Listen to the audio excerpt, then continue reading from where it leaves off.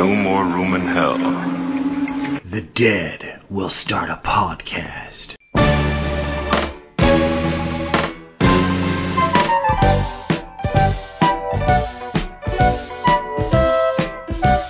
Several months ago, a colleague returned from an archaeological excavation at the site of an unknown civilization near the Persian Gulf.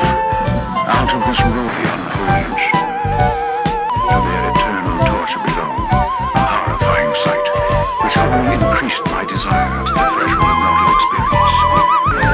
Much longer.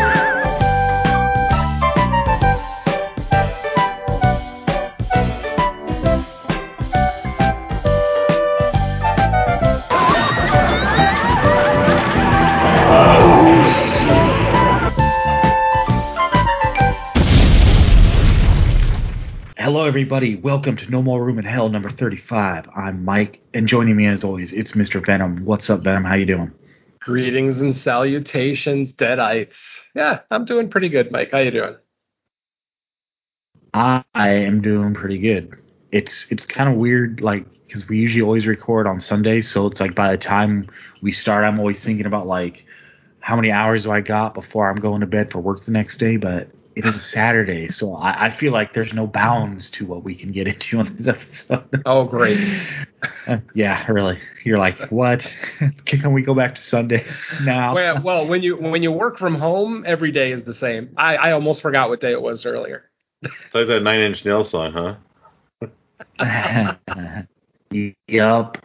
And especially now with my kids being out for summer, it's like they have no routine either. So it just doubles down for my house. Like, what day is it? Oh, okay. All right. And also with us, as always, it's Derek. What's up, Derek? How you doing? I'm better now because, for the listener's sake, as you know, a few episodes ago, I was like, Mike, where's my birthday present? Mike, where's my birthday present? Well, today, the birthday present finally showed up, and I got a new 4K of Scarface and a Blu-ray of The Orphanage, and I am happy. How you doing, Mike? Doing pretty good. And, that's just how much I wanted to celebrate your birthday, that I was like, you need a continual celebration months after the fact to still celebrate. So I was like, as long as the gifts are still rolling in, you're still celebrating, right? Yeah, and I'm going to return the favor soon. So, so I'll talk to Fear about that more. But yeah, I'm doing good, Mike. Cool. Well, later on for our main features, we're going to be talking about a couple movies. And when I was choosing these picks, it was kind of a half callback to, I believe, was it Venom, your picks when you did movies inspired by Evil Dead? Mm-hmm. So it was partially that, because I liked the movies we covered. I liked the source material being Evil Dead. And I've always kind of, been interested in whenever you kind of have like a landmark movie or something that kind of changes trajectory, or just something that's out there, such as like the first two Evil Deads at least. And you kind of wonder, okay, what did Raimi see probably coming up that would inspire him to do something like that? So you kind of look into it and you find out. It's not that I didn't already know these movies exist. I had seen them both before, but I just felt like, hey, what a good time to revisit them and pull kind of like the opposite. So a couple movies that might have inspired Raimi. And when I say inspire, that's kind of a gray area statement too, because the burning topic that we'll get into, or burning question we'll get into later, kind of addresses this too. But I won't speak too much about it now just because we have other stuff to get into. But the movies we will be discussing are Equinox from 1970 and House, everyone pronounces it kind of different. Hausu, yeah, from 77, I believe. And we'll get into all kind of like how we think they might have been inspired. I mean, there's some very on the nose obvious stuff, but we'll get into all that when we discuss the movies. But before that, we'll do a little catch-up with what we've been watching since we last recorded. So, Venom, you're up first. Tell us about your first thing. All right. I was flipping around the other day looking for some 2021 horror movies, and As you guys know, I am a fan of supernatural horror, and if there's a Ouija board involved, I'm even more invested. So the movie I bring to the table today is called Seance. It is written and directed by Simon Barrett. It is basically the story of, these girls. They go to a girls' school. There's, of course, a rumor of a ghost that can be seen in one of the bathrooms. The movie obviously starts with a bunch of girls kind of playing a prank on one of the more timid girls in the group. She ends up getting so scared that she actually jumps out of her bedroom window, and the movie just kind of goes on from there, trying to solve the mystery of if there is a malevolent spirit in this school, or if there are actually human antagonists afoot. So the movie kind of goes from there. That's basically the opening scene I just described. Obviously, very independent film. I hadn't even heard of it until I was looking for movies to watch last week. And like I said, because of the subject matter, I decided to give it a shot. And you know what? This movie actually wasn't terrible. Now, you are going to be dealing with a lot of the stereotypical characters. You've got the bitch, you've got the good girl, you've got the timid, kind of scholastic type. You've got the one male character in the whole movie who's basically like the janitor handyman at the girls' school. And there's a little bit of a mystery, as I said. Throughout the movie, you're not 100% sure if there actually are spirits at this school or if this is some kind of conspiracy. Performances are fine. I'm not going to say they were good. They were acceptable. I mean, they didn't frustrate me. And you guys got to realize that when I watch a horror movie with a young cast, I get easily frustrated. And for whatever it's worth, this movie actually didn't frustrate me. Now, ultimately, this movie's not very violent. We get a couple of decent kills here and there, but for the most part, like I said, it's more of a whodunit type thing. Like I said, just trying to figure out if there actually is a ghost or not.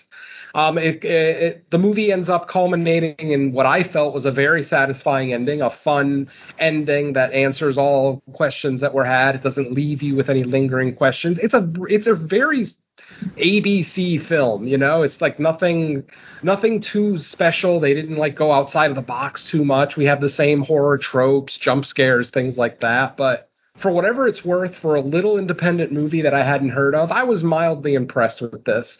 Good editing, very good score. Like I said, some decent gore here and there, not a whole lot, but a couple of good kills. So yeah. That is Seance 2021. The movie literally just came out last month, so I'm not sure if either of you guys have seen it yet.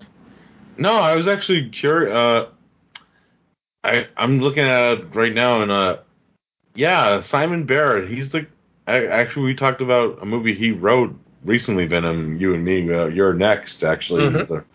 He's the writer of that movie, and he was actually, I think, the tiger face killer in that movie.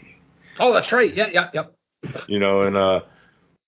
I haven't really seen any of his, besides, probably the only things I've seen of his directing stuff is, VHS 2. I think he directed the wraparound story of that one. Nice. Yeah, so, I don't know anything about this. It sounds interesting. I'm good for I'm actually going to be talking about a Ouija movie in a minute. It's way worse than this one. So, yeah. I'll check this one out eventually. Yeah, like I said, don't expect the world from this movie, but like I said, for the most part, the types of situations and dialogue readings that make me cringe or roll my eyes for the most part are absent in this movie. Like I said, yes, it is a cast of all young girls, probably 18 to 22 or something, but because it's not a high school, it's like a girls' higher education school. I don't think it's quite a boarding school, but I don't remember what they called it in the movie. But yeah, like I said, I was pleasantly surprised, at least in the sense that when the movie was over, I was like, yeah, that was pretty decent. I'm not going to go so far as to call it a good or great movie. But considering how much horror disappoints somebody like me who's been watching the genre for so long, sometimes it seems like half the new movies I watch are garbage. And for this one not to be garbage, it's a mild victory. So I say, yeah, check it out if you get a chance. I'm sure it's available on VOD. Like I said, it came out early June. So still fairly fresh. Yeah, I have not seen that one, but I have seen it like in a lineup of movies that like, just are trying to pick a movie, and I definitely scrolled by it, just went with something else. But I am interested. The premise seemed pretty interesting, so I think I will get around to it. I think if you're flipping around looking through movies and you see this movie poster, it's probably one that you're going to skip, because the movie poster looks almost exactly like Black Christmas 2019. It does. I'm actually looking at it right now. It's almost a carbon copy of that. But I will take this movie over Black Christmas 2019 any day of the week. The women in this movie didn't infuriate me, so rock on. Hell yeah. Nice. All right, Derek, what do you got first up? Well, I have been watching new stuff, but most of it's for other shows, unfortunately. So I can't really bring them up here, because I'll say I watched Candisha recently, but that's going to be for another show. So look out for that one in the future. But I will talk about this movie, which I did record kind of a show for, but the only reason I'm talking about it here now is because it was a Patreon exclusive for Legion podcast, where I did the Ouija experiment with Bo Ransdale recently, and we talked about a movie known as Ouija Mummy. Wow, I'm on board. I feel like Ouija is becoming like the new shark thing, where you can just throw anything after the name Ouija, and it's the new Amityville. Well, hilarious you said that, Mike, because there's actually a Ouija shark. Yeah, there is. I am not shocked. Yeah, I think I have seen that box before. Yeah, and Bo did that with Richard Schmidt from Hello, This is the Doom Show on the same show. But Ouija Mummy it's an hour long. It has that going for it. It's super low budget. You could tell this movie is super low budget when you watch it, because pretty much the beginning scene is about this archaeologist woman who brings these ancient Egyptian artifacts, and she brings them in a regular cardboard box. So you know what you're working with right when you get that. And the acting is interesting. There's some better than others. Of course, you get into like a lot of this movie. I'm not going to really knock the movie on the acting, because pretty much it's just the director, because the director is actually one of the actors in the movie. He's not really in the movie, though. He's not like one of the main characters, but yeah, it gets there. There's some mixture, and you see like some legends of the low budget cinema realm, because also in this movie, and he's actually my favorite character of the movie, is Joel D. Wynkoop, who Don talked about recently when he talked about Rot. He plays a character named Karate Irvin, who is a Chinese food delivery man who practices karate in the alleyway of the Chinese food restaurant. Yes. Wow. And it's hilarious how his character...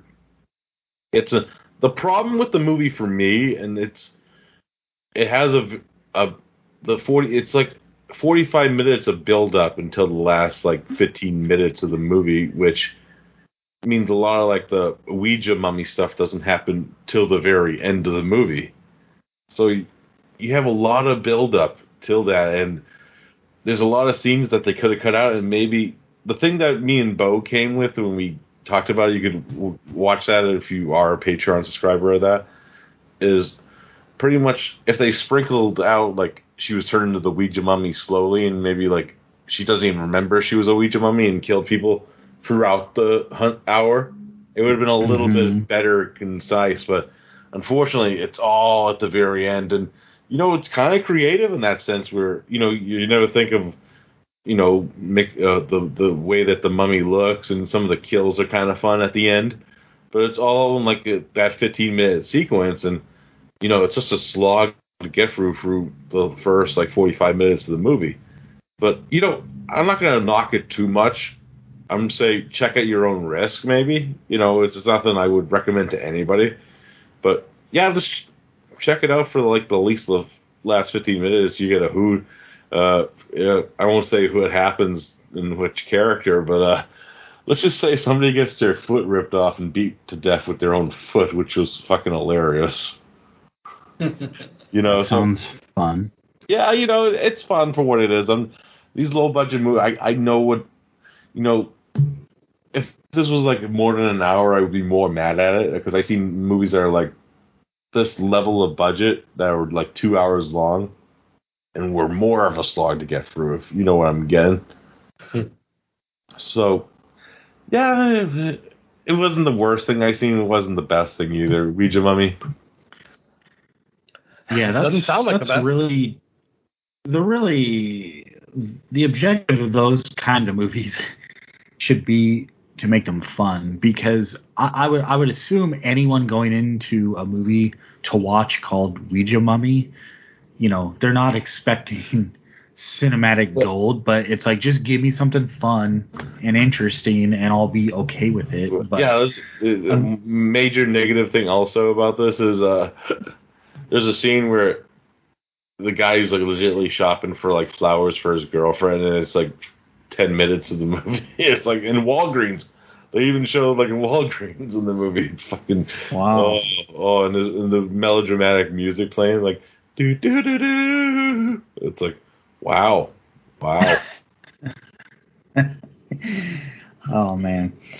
All right. Well, first up for me, check this out on Netflix. Kind of went into it blind watching, and it's called Classic Horror Story. Have either of you guys seen this one yet? I did. I started this. I didn't get a chance to finish it. Not that I didn't hate it, but. So this is an Italian movie. This one's getting a lot of mixed reaction. I happen to like it a little bit more, I think. I'm more on the positive side. Though it's another one of those movies where they're building towards something, and that third act is going to probably divide people.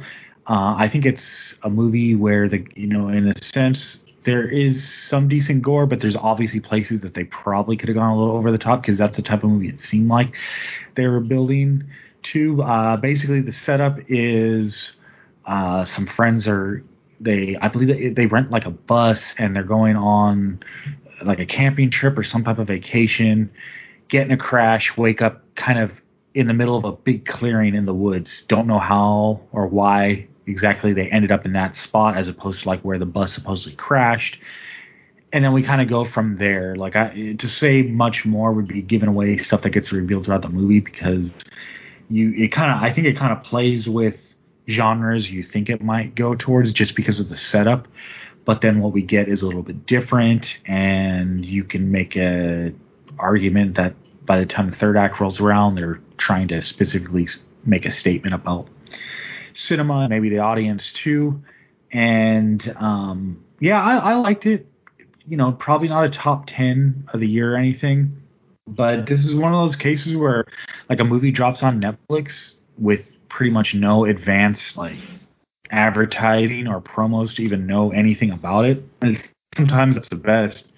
I tend to not do a ton of blind watching these days, just because I don't have the time. And there's so many movies out there that even if I haven't watched a trailer for, I at least know something going in. That just takes up most of my time watching. So it was kind of nice just to find something that I knew nothing about. But I would say watch it. It's definitely worth watching. I would even say, like, if we came up on a week where we didn't have a movie to do for Fresh Cuts, this could be a candidate for it, because it's still relatively new. I think it was like a few weeks ago that it dropped. And because like I've heard so many mixed things from people, it'd be like, well, what do we got to say about it? But it's without you guys having seen it, it's hard to discuss too much. And even if you had, how much we would even want to spoil, because it's still relatively new. But yeah, Classic Horror Story on Netflix. I say check it out and kind of experience where it goes. And I guess I'll find out once you guys have seen the whole thing. All right. So Venom, back to you.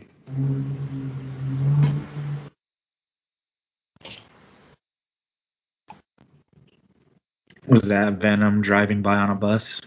They might Or have is been. Venom just still on mute? Yeah.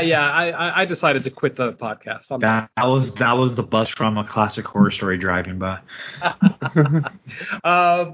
Anyway, with the theme this week being films that may have inspired The Evil Dead, I kind of wanted to do a little bit of outside research on that as well. So as I was looking up titles and things that have similarities with The Evil Dead, I ran into a couple of movies that I was actually able to get a chance to watch. One of them is from 1981, and it is called The Hand. This film, this is a weird one because this movie is written and directed by Oliver Stone, but I don't think most people would think that this was an Oliver Stone movie. Now, the movie stars Michael Caine as a comic book artist who loses his hand in an accident. He replaces his hand with a kind of advanced metal fake hand, and then his hand that was severed goes off and starts going on a murderous rampage. Sound familiar? Anyway, as I said, it stars Michael Caine. This movie is really more drama than horror, but you still really see a lot of the similarities between this and Evil Dead. Obviously, it's going to be specific to the hand, to all that severed hand stuff that they do in Evil Dead 2, but you can still see, especially because this came out the year before or the year of the original Evil Dead. So who knows if this became an inspiration maybe for Evil Dead 2. But yeah, I mean, this is a pretty good movie. I'm not going to say that it's a stellar film by any stretch, but I think Oliver Stone, tells a good story. Michael Caine is always Michael Caine. He's great in just about everything he's in. This is a much younger Michael Caine than we're used to. Like I said, this is 1981. But yeah, I mean, you get a lot of the same kind of set pieces with the hand stalking random characters, grabbing them by the throat, blah, blah, blah. Though I will say that this is a lot better than any of the previous Severed Hand movies that may have come out before that. People may remember stuff like The Crawling Hand, which I believe came out in the 50s sometime, where that one was basically an astronaut that went up into space. He was exposed to some kind of, rays while out in space. He ends up crashing the spaceship on the way back. He dies, but his severed hand goes on to live a fulfilling life of murder and mayhem. So yeah, but obviously being from the 50s, it's a very schlocky, kind of sci-fi drive-in flick. Whereas The Hand from 1981, you could tell it's a legitimate attempt at a film. I mean, this is Oliver Stone. He's not really making a whole lot of parodies. So. I'm not sure if you guys have seen this or not. Like I said, it's a really obscure film, but yeah, I found it in my research for Evil Dead inspirations. And as I'm watching it, I'm like, yeah, Raimi had to have seen this. I mean, there's some shots in the movie even that look directly from Evil Dead 2, vice versa, of course. But you know what I mean. So yeah. That is The Hand, 1981. Either of you guys see this one? Oh yeah, I've seen it plenty of times. I own it on DVD and Blu-ray. Ooh, nice. Yeah, it's actually the second Killer Hand movie of that year. Oh, what was the other one? Demonoid. Oh, I forgot about Demonoid. God damn it. yeah. Which I actually prefer. It's a little bit more fun. Yeah, it's more schlocky. Yeah. Yeah, and I kind of like that movie it's the demons jumping from hand to hand, which is it's kind of fun in that sense. But The Hand's fun. My favorite moments like the part where Michael Caine actually loses his hand and he's like, "Holy fucking Jesus Christ, fuck." Yeah, it's always good to see a proper English gentleman just snap. Great, like. It's not the weirdest Oliver Stone movie that he ever did, because his first movie, Seizure, is fucking weird as fuck. Well, I don't think I've seen that one.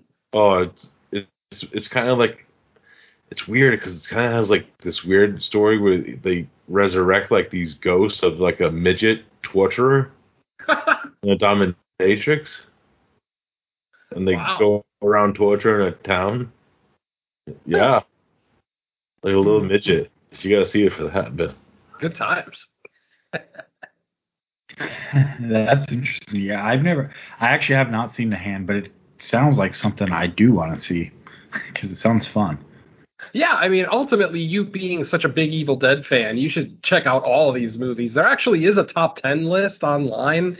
I should have written it down, actually, but I know mean, the Beast with Five Fingers is another one from like the 40s. yeah, yeah.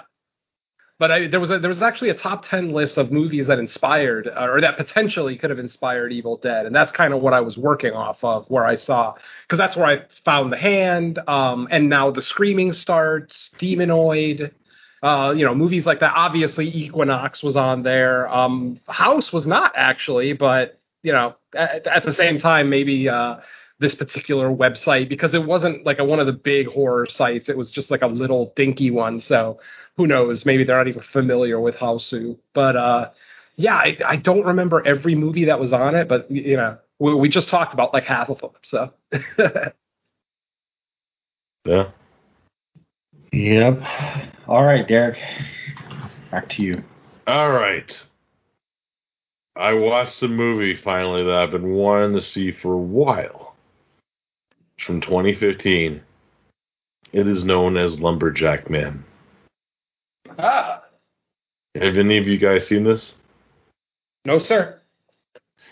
It's a slasher film that takes place at a church camp where they're doing like a spring break filled with, fun under the sun and stuff like that. And they have like this pancake thing. And pretty much what the backstory of this movie is, it's about a demon lumberjack man who was killed for his pancake recipe.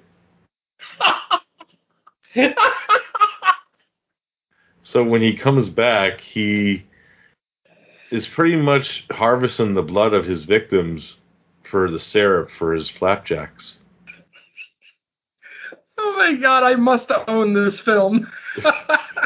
Yeah, it's it has a crazy weird premise. It's kind of goofy. Some of the acting's kind of shaky, but you do have like appearance by Michael Madsen in this movie too. Ah. But the kills are kind of fun. Pretty much there's a scene where this guy's over like these giant pancakes. The lumberjack man just fucking slices them in half and the blood just squirts all over like the big giant thing of butter and shit. And there's a scene later where like they're eating pancakes, and one of the pancakes is a dude's face.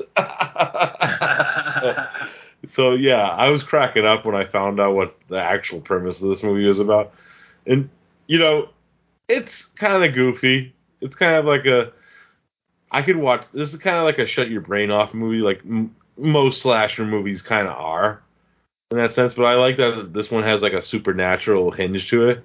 And, it just cracks me up that it's about pancakes. I am sold. Yeah. Yeah, that's very interesting. Flip the script on some pancakes. Yeah, and if you look at the poster art, the lumberjack man himself looks pretty fucking badass. Wow. Cool. All right. Next up for me.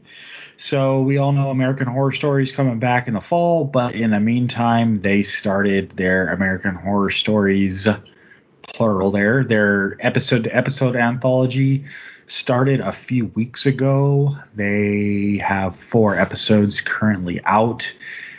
So I checked those out pretty much because they're doing an episode a week. The first week they did 2 episodes because the first 2 it's like a part 1 and a part 2, and then we've had 2 since. And I gotta say, so far I'm pretty positive on them. I want to say the latest episode 4 stars Danny Trejo is kind of like a killer Santa. I'll put Santa in quotations. Yeah. To me, it's definitely, like, story-wise, it's probably the most basic, simple premise. Like, I'll use the word it's the weakest of the 4, but it's not really bad in that way. It's just, there's not a whole lot to it. The first two, it was a part one and part two based on the Murder House from season one. It's kind of like a continuation from, well, no, not a continuation as in like we're getting updates on the characters from Murder House, but just basically like, okay, what's up with the Murder House now? New people have moved in, and you kind of go from there with that story. I actually thought it was pretty good. It's weird because a lot of people didn't like them, and I don't know if these are people that didn't see the season of Murder House to begin with, because to me it tonally and it very much falls in line with what Murder House was. Obviously it's a more condensed story, so it's a lot smaller scale of a story, but I still thought it was pretty good. Like if you liked American Horror Story Murder House season, I think you would like those first two episodes. And then the third episode technically was kind of like a haunted film drive-in themed episode, which I thought was pretty cool. So far, I would say I'm enjoying the series. Obviously with this type of thing, there's going to be lesser episodes or episodes you like less, but that's just kind of how it goes with anthologies. When it comes to anthologies, you usually judge it by the entire body of work, not one or two bad episodes or lesser episodes aren't going to spoil the whole thing, or at least that's my outlook on it. But so far I would say check it out, and like if whoever is behind it, it doesn't take too long to get caught up, and then once you are caught up, you're only having to invest like one episode's worth a week, so it's a real easy thing to throw on. A new episode drops every Thursday, and no, this is not a paid advertisement from Hulu or anything like that. But I mean, the way I'm breaking it down, it almost sounds like it. But that's where it is, Hulu. If they're not simulcasting on FX at this point, I'd be surprised if like one day, like maybe in between seasons, they don't throw it on there. But as of now, it's just a Hulu. But have either of you guys seen any of the American Horror Stories yet? Not yet. I just watched the last one. Like I was going to start watching them last week, so I went to Hulu and I was going to go just kind of peruse what episodes were available. And as soon as I saw Danny Trejo in a Christmas outfit, I'm like, I'm watching this one now. And since it's an anthology, since it's a week-to-week anthology, I guess I got lucky that it wasn't like a part two of a two-parter, but I just decided, fuck it. I love Danny Trejo, like, unconditionally. I love him in his terrible movies. I love him in his good movies. So when I saw him, I'm like, yeah, let me jump in here. And so that's the only one I've seen. And yeah, I had a pretty good time with it. I'm not going to say it's like magnificent or anything like that, but I mean, it was fun. And, considering the love I have for Danny Trejo, yeah, it just made sense to check it out. And yeah, I enjoyed it. Coming soon on Summer Attack, Badasses trilogy with Venom. Nice. Yeah, I feel like the Danny Trejo one was pretty much like that's the type of thing you expect on like a condensed anthology type story where they're not trying to make this deep, rich, like overly thoughtful story. It's just like you just want to be entertained for what is it, an hour, maybe 45. Actually, no, this one I think that one was like the shortest. I think it was like 38 minutes, where the other ones tend to be 45 or up, but which is fine because with that kind of story, it's like I just want to see Danny Trejo kill people in cool ways. Pretty much that's what you are tuning into that episode for. But I thought it was successful in that sense. So yeah, check that out if it sounds interesting, and then I'll get back to Venom for his final selection. Okay, well, I haven't been watching as many movies as I would like. For some reason, I've kind of jumped headlong into gaming over the last couple of weeks. I think because I bought the PS5 and Xbox Series X fairly soon after they came out, but I didn't start using them like crazy. I guess I'm in that stage now where I'm like, ooh. So anyway, the point is that rather than, I'm not going to talk about a video game. I usually leave that stuff up to Mike. But what I am going to talk about is something else that may have inspired the Evil Dead franchise, and that is an episode of Monsters. Hopefully you guys listening to me remember the show Monsters from 1980. Flashbacks. Exactly, man. Some great ones. 88 to 90, lasted for 2 or 3 seasons, I believe. The season 2 premiere was an episode called The Face, with two burglars trying to rob an old lady. During the robbery, the old lady basically bites one of the robbers, and in the process, the robber accidentally kills the woman. And then they leave the house after getting everything that they're going to get out of there. And then the burglar that was bitten starts going through some really cool, like, body horror stuff. And I bring this up because it reminds me very much of the split between good Ash and evil Ash in Army of Darkness. If you guys remember that scene, how, you know, it was kind of gross, but really kind of funny more than anything, especially with, Bruce Campbell delivering some of the funniest lines in the movie during that scene. But this movie, it's not so much that the burglar is splitting off into two, it's that he's actually becoming the old woman. This isn't like a lycanthropy type thing. This is literally like, basically first her face starts growing out of the palm of her hand, the place where she bit him. He literally looks down and sees her face growing in his hand. And basically what's happening is throughout the episode, the old lady is kind of replacing the burglar. So that by the end of the episode, spoilers, sorry folks, basically it's not the burglar anymore, it is the old woman. He's completely transformed into the old woman. And then the episode kind of ends with another pair of burglars then breaking into the burglar's house. So obviously that's going to start a nice Mobius strip of action. But yeah, I don't know if Mike, I know you're very familiar with Monsters. I believe you actually reviewed it for Evil Episodes, right? Mm-hmm. Do you remember this back. episode, The Face? Yeah, I can't remember what season this was on, because by the time we got to going through Monsters, we only did the first two seasons. The Evil Episodes retired technically before we got to the third season. Gotcha. But there's still episodes from the third season I just remember, like, from memory. Mm-hmm. And yeah, I thought that was a pretty cool episode from what I remember.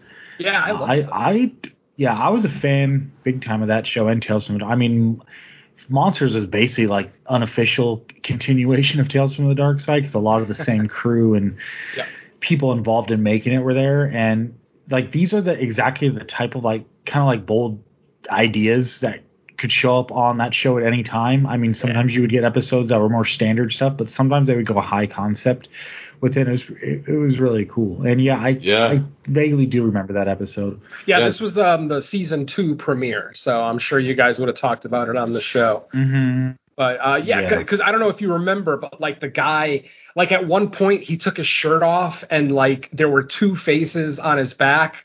Basically what was also happening is after the old woman cursed him, everybody that he killed, their face was growing on his body somewhere before the full transformation. Why couldn't I review this one when I was on there? You made me review that fucking Mandrake one. I like the Mandrake one. Oh, that one's fucking awful. It is awful, but I enjoy it. Wrong place, wrong time. The Mandrake. So there are certain episodes will never be forgiven for getting people to watch and discuss. That Demons one with fucking what the fuck's that guy's name? Richard Mull. Oh man.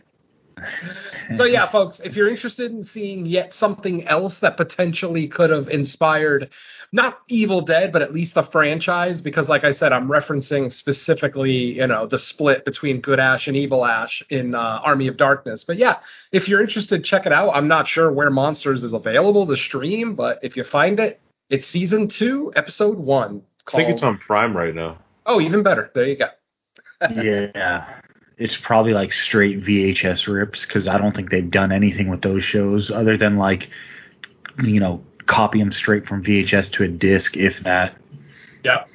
All right. Derek, what do you got up finally? Got a movie from 2013 called The Banshee Chapter. Have any of you guys seen this one? Nope. I don't think so. Pretty much the reason I checked this out is because it was Brian's B pick on Horror in the House of Salmons recently. and I always wanted to check it out, and it's cosmic.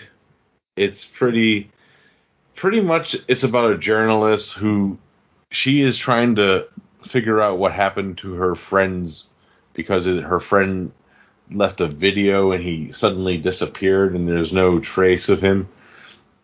And so she goes on an investigation, and pretty much what she discovers is that there's been multiple disappearances that involved this chemical that was a research government chemical. And it's saying what this chemical does is it enhances your pineal gland. And what these people see are these beings from a different world or reality. Does that kind of sound familiar? Yeah, just a little. This is a version of H.P. Lovecraft's From Beyond. A version of Brian Usena's From Beyond. Stuart Gordon, yeah. Stuart Gordon, sorry. Yeah.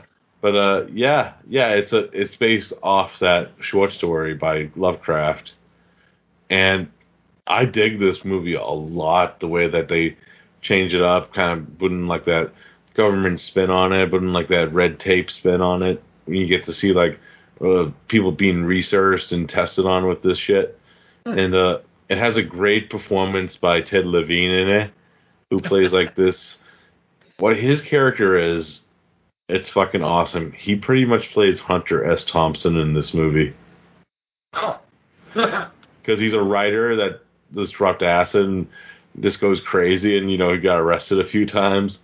And and he actually wears some like crazy outfits and hats like Hunter S. Thompson used to wear. It's pretty awesome, and she pretty much hooks up with this guy, and they end up investigating and finding out what's actually happening together. And yeah, they see some fucking crazy, distorted people and shit, people with black eyes and distorted faces and distorted hands and shit. It gets fucking weird and crazy. It's a great movie. If you like Lovecraft and you haven't seen the Banshee chapter, check it out. I think I will. Yeah, same. Sounds interesting and potentially fun too. Okay, so rotating back to me for my final thing, I am actually going to bring up some gaming. So everyone might assume, let's get our Resident Evil 8 update, but yeah, I actually Are still in the house? something completely different.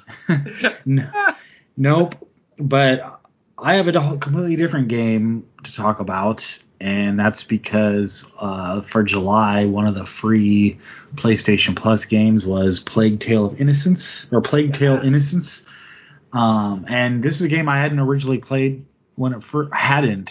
Let me clear that up. I've said that so fast. This is a game I hadn't played when it first came out. Always had heard good things about it. Was somewhat on my radar. So when it got announced as being free, I was like, well, what better time to snatch it up? So this basically takes place, back in like I'm thinking like the Crusades era maybe, in Europe. And you're basically playing as the older sister to kind of the matriarch of a village, and the Crusades come in to kind of take over, and she escapes. It's largely a stealth style game, but at the same time going on, there's the huge plague that's coming from a massive amount of rats. And it's pretty disgusting, but it makes for a really fun game. Now, the majority of this game is kind of like your stealth style game where you're constantly hiding, peeking around corners, throwing things to divert attention. So, if you're totally just not into those games, if you can't get into them, you're probably not going to enjoy it. But even if you're just, I would say, slightly okay with heavily stealth games, I would say definitely get this. The story is awesome. The voice acting in this is great. Relationship between the sister and the little brother, kind of how she's old enough to understand what's going on, where he's more, like in the 6 years old range, I think, and stuff is going on around him, he doesn't see the bigger picture of a lot of things going on. So it's kind of heartbreaking the way she has to kind of protect him in some ways, but also there's at points where she gets so frustrated where, she just has to like come clean with exactly what's going on. I've had to fight. I don't even know if they consider them boss fights in this so much, but that's the best way I could describe them. Just where the little brother might get apprehended by some dude in a bunch of armor, and you have to rescue him, get him back, and just the way what's the word I'm looking for? Not the battle, but the what do you call it, Venom? Like the mechanics of you fighting. The combat, that's what I'm looking for. The combat mechanics are pretty good for being a game where you don't really rely much on like weapons and stuff. Just the creativeness and how you have to fight and navigate your way around if you do happen to get caught is pretty cool. It's really fun, and being at we're pretty much at the end of July now. If you're interested at all in this game, you probably got 3 to 5 more days before they switch to the new game. So by the time you're listening to this episode, you probably even have less time, like maybe a day or two. So I would, even if because a lot of times with PlayStation Plus games, even if I know I don't have time to get into them right away, I'll just download them onto the system so I have them, because as long as you're the subscriber to the Plus, then you have access to play them anytime. So I would say even if you don't have time to play it now, just get it so you have it on your system and check it out when you can. Have either of you ever played this game? No. I started it because I had seen the trailer and it looked really interesting. Like I remember in the trailer that scene where just like a wave of rats is just coming down the street towards the character. It looks like World War Z but with rats. And I remember seeing that image and thinking, all right, this looks cool.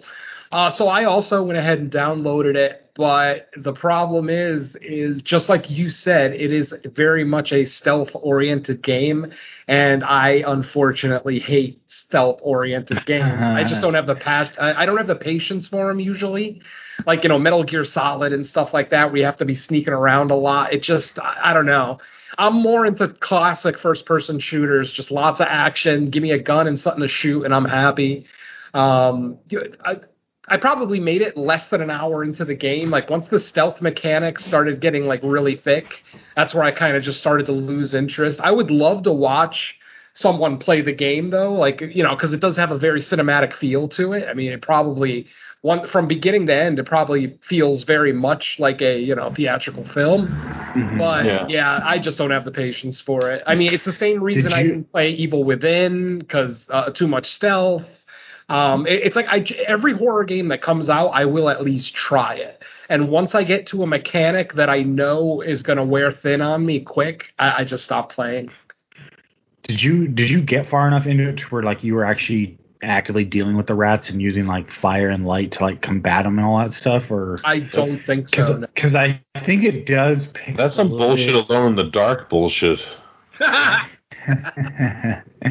Yeah, because sometimes when you're actually dealing with the rats themselves, it's kind of switches from stealth to using your surroundings to try to get by them and around them. But definitely, I would say the first hour or two, you there's a plague going on, and obviously because if you've heard anything about the game, there's it's coming from the rats. But the first couple hours, the rats are more talked about than seen. But it's once you get that first kind of avalanche of rats coming at you, from then on, for so far at least, it's been pretty steady. If a person's not going to murder you, then you're always in danger of these plague infected rats. There's a lot of running too, where if you're running through a village and you don't get to the door to open quick enough, then cut to a cutscene of you being bashed in the head by a soldier, and there's just no mercy for murdering kids. Yeah. I'd rather just play Monster Hunter. Monster Hunter. I have been playing Super Mario Deluxe, or the new Monster Super Mario Hunter's Deluxe with my kids. Yeah, Monster Hunter the game's better than the movie. I'll just put that out there. Well, Oh, I would Jesus. hope so. A Watery Shit is better than Monster Hunter the movie. Oh, you finally seen it? Yeah, I did, unfortunately. How about Ron Perlman's wig, dude? Oh, God. Oh, Jesus. I had mercifully forgotten. And the talking cat chef? I don't know if he was worse there or in Godzilla 98. Oh, that's great. Or not Godzilla 98. Pacific Rim. Sorry, Pacific Rim. Oh. Yeah, too much. But yeah, all I'm playing right now is Doom Eternal, which I guess is kind of horror adjacent. I mean, I'm in hell killing demons, so the game is over a year old. But just last week, the Series X and Series S 4K upgrades for the game came out, so I'm playing it again, and it's just gorgeous. The ray tracing looks amazing. I mean, yeah, the gaming nerds out there, man, if you have Xbox Game Pass and you got some time, just check out Doom Eternal for even like 15 minutes. It's so stellar. I can't get over it.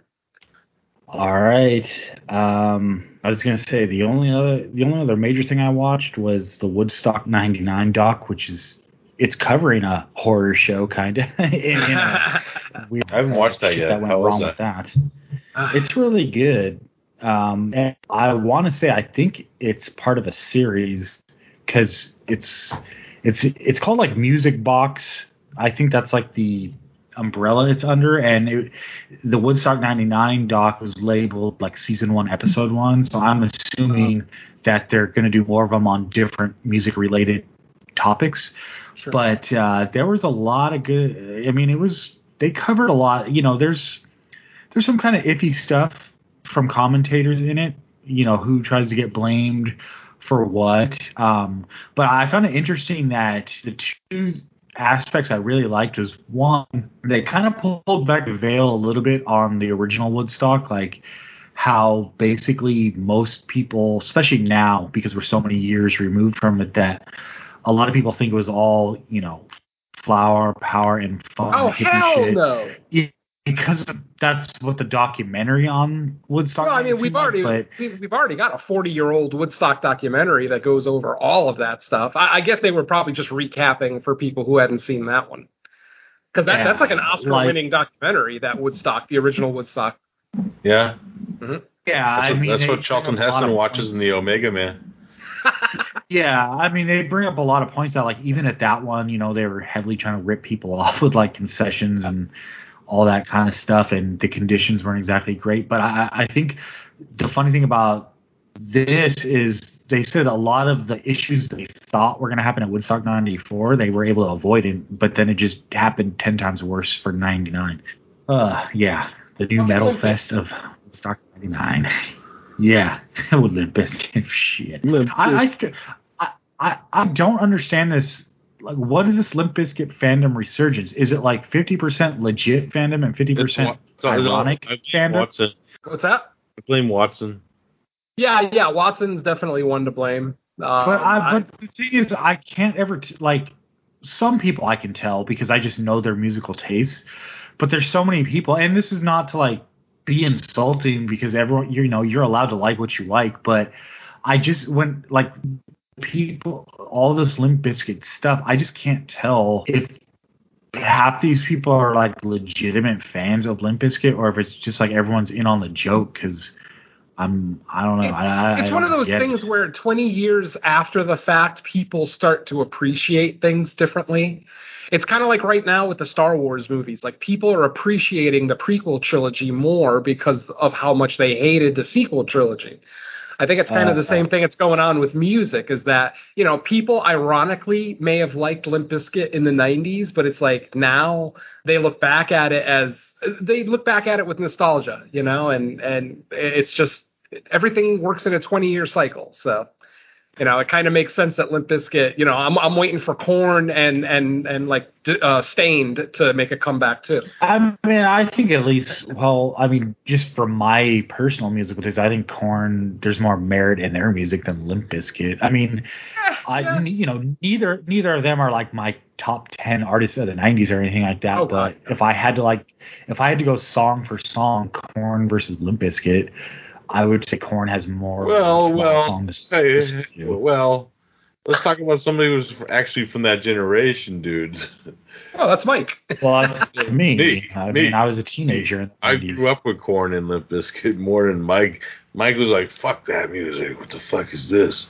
Well, it was top It 40. was just a revolution rock. then, because Limp Bizkit and Korn were big on the, the TRL, MTV circuit.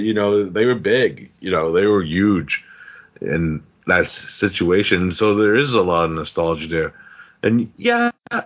I look back on some of the songs that Limp Bizkit did, and I'm like, yeah, that wasn't that great. But there are still songs that I like by them. I'm not going to say that they're all fucking great, but I do have nostalgia for like some of the hits. It's not in Korn more. Actually, if you listen to full Korn albums, there's actually better songs on the album than they released as singles sometimes. Yeah, that's true.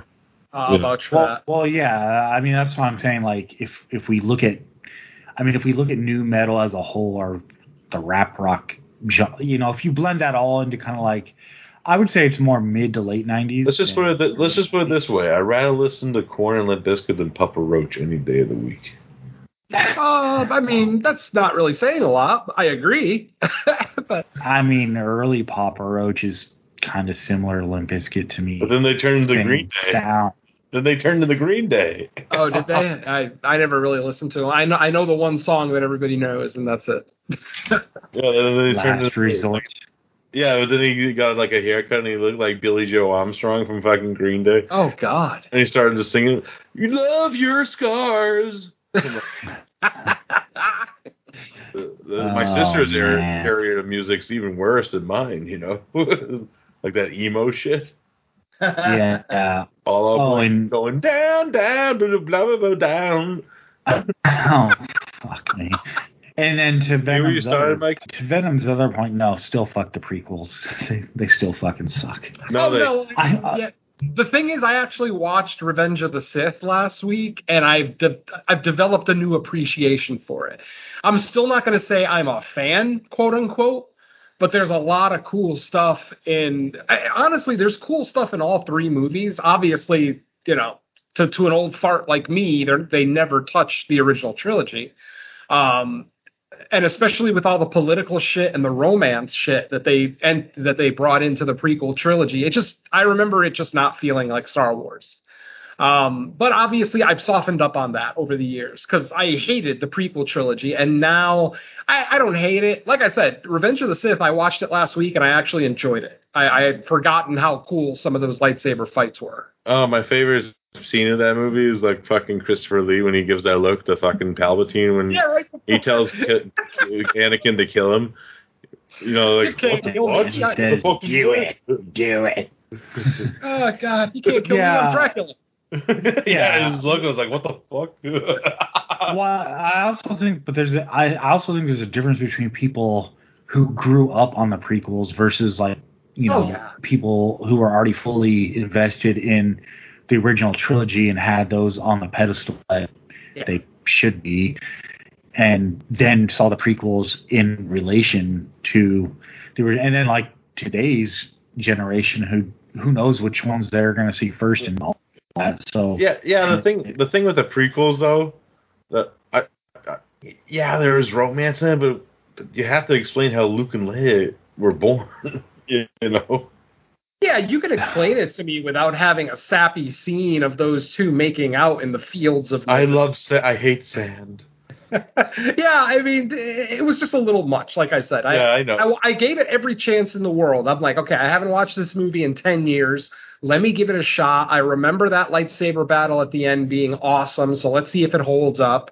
And I ended up walking away really liking some of the earlier scenes, too. The lightsaber battle with General Grievous I thought was pretty cool, even though it kind of that fight ends in a very non-Jedi way, but whatever. Again, Matt Thing played General Grievous, and in fact, he actually played Bit Fortuna in the last episode of The Mandalorian. Yep, I did see that. Yeah. That was cool. So, I don't know. I guess the whole point of this whole discussion is how things come back. And I had always heard that stuff comes back in 20-year cycles, like 20 years after it was popular the first time. it's going to be popular again. Like when I was a kid in the 80s, stuff from the 60s was like making a comeback. Like, a lot of the drug rock, Janis Joplin. But do you think part of that has to do with like because now I think we're starting to see like the 90s nostalgia start to creep in where it was 80s, and I think part of that is because whatever your generation is watching as kids, there is kind of almost a countdown clock to okay, now you're old enough to where you are the ones making movies and TV shows and music. And I think you take kind of like what you're nostalgic for and try to spin it in a new way. And now we're kind of transitioning from the kids of the 80s being the ones that were making anything to where now it's kids of the 90s creeping into those roles. Sure. Not that older folks aren't still making stuff. No, but they're not. When you're a kid of the 90s, you're always a kid of the 90s. That never changes. I will always be an 80s kid. It's just there's nothing I can do to change that. There's nothing any of us can do to change the decade that we grew up in. So, I understand nostalgia. I try not to suffer it too much.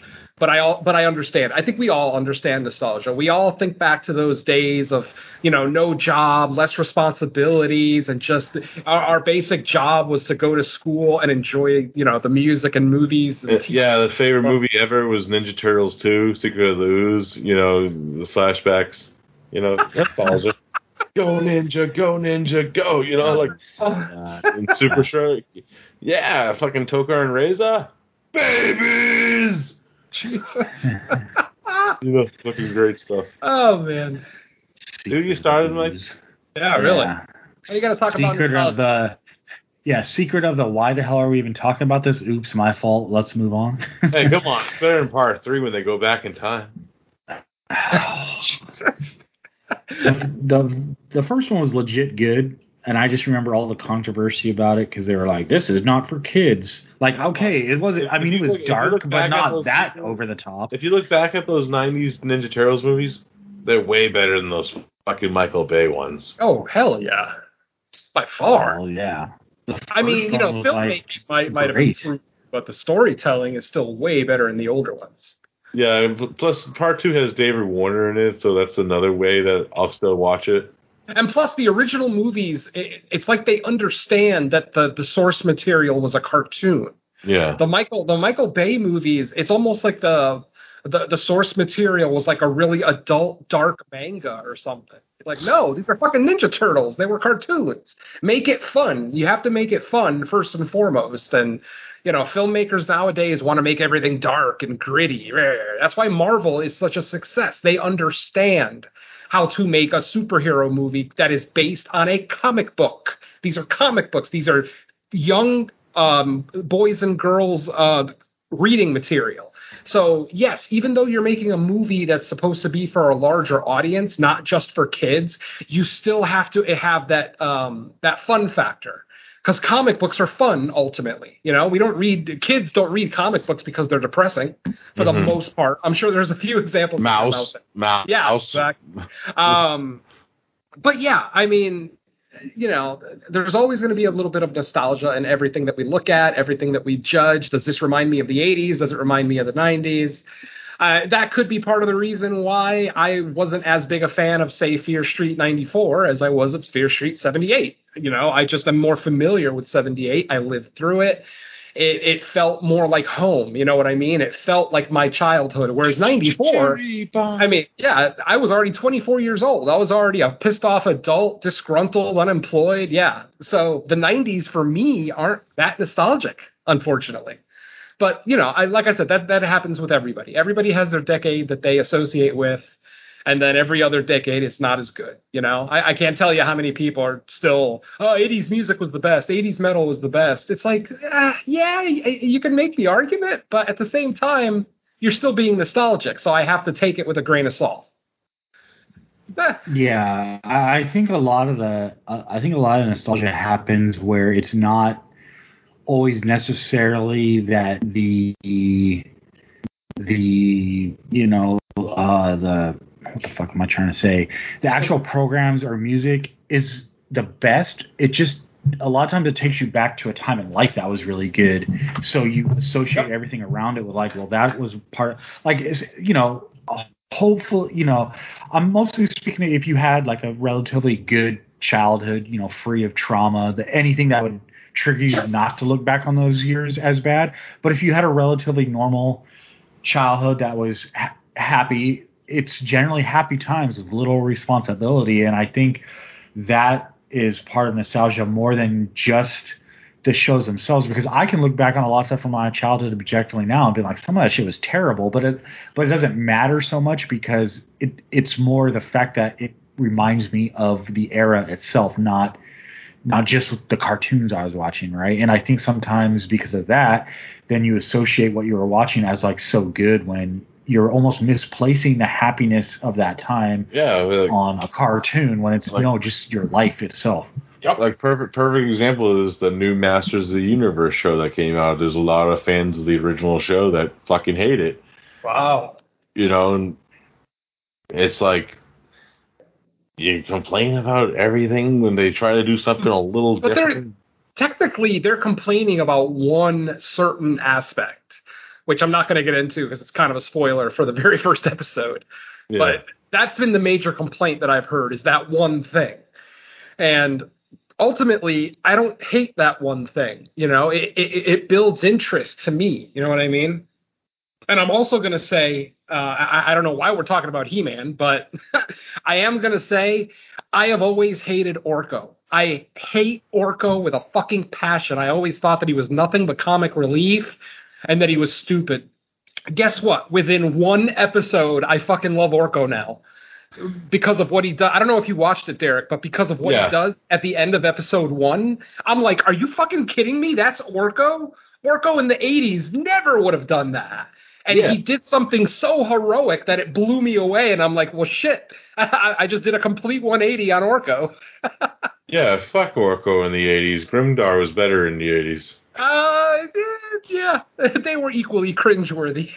Yeah, for their own, like I said, like in one of the posts, like, if people are complaining, I'm like, yeah, but I like the fucking canon movie that everybody hates, so there's that, Yeah, like, me too. I'm not gonna say it's not a great movie, but it's fun.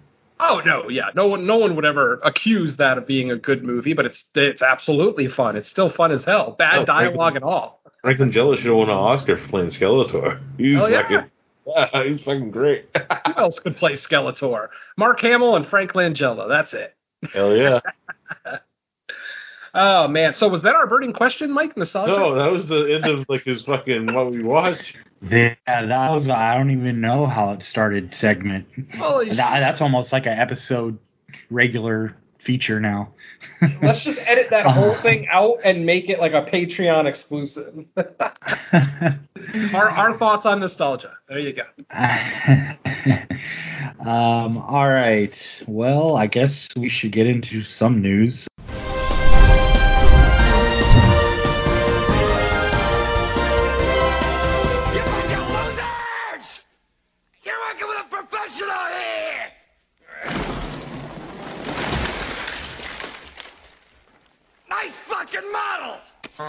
I actually have more than I normally do, but I don't know. We don't even have to go through all of it. I'll try to hit on major things. That's actually news. All right. Exorcist trilogy, I guess, just got purchased for how much? An obscene amount of money. Like, we're talking, what, 200, 300 million or something? 400. Insane. Yeah.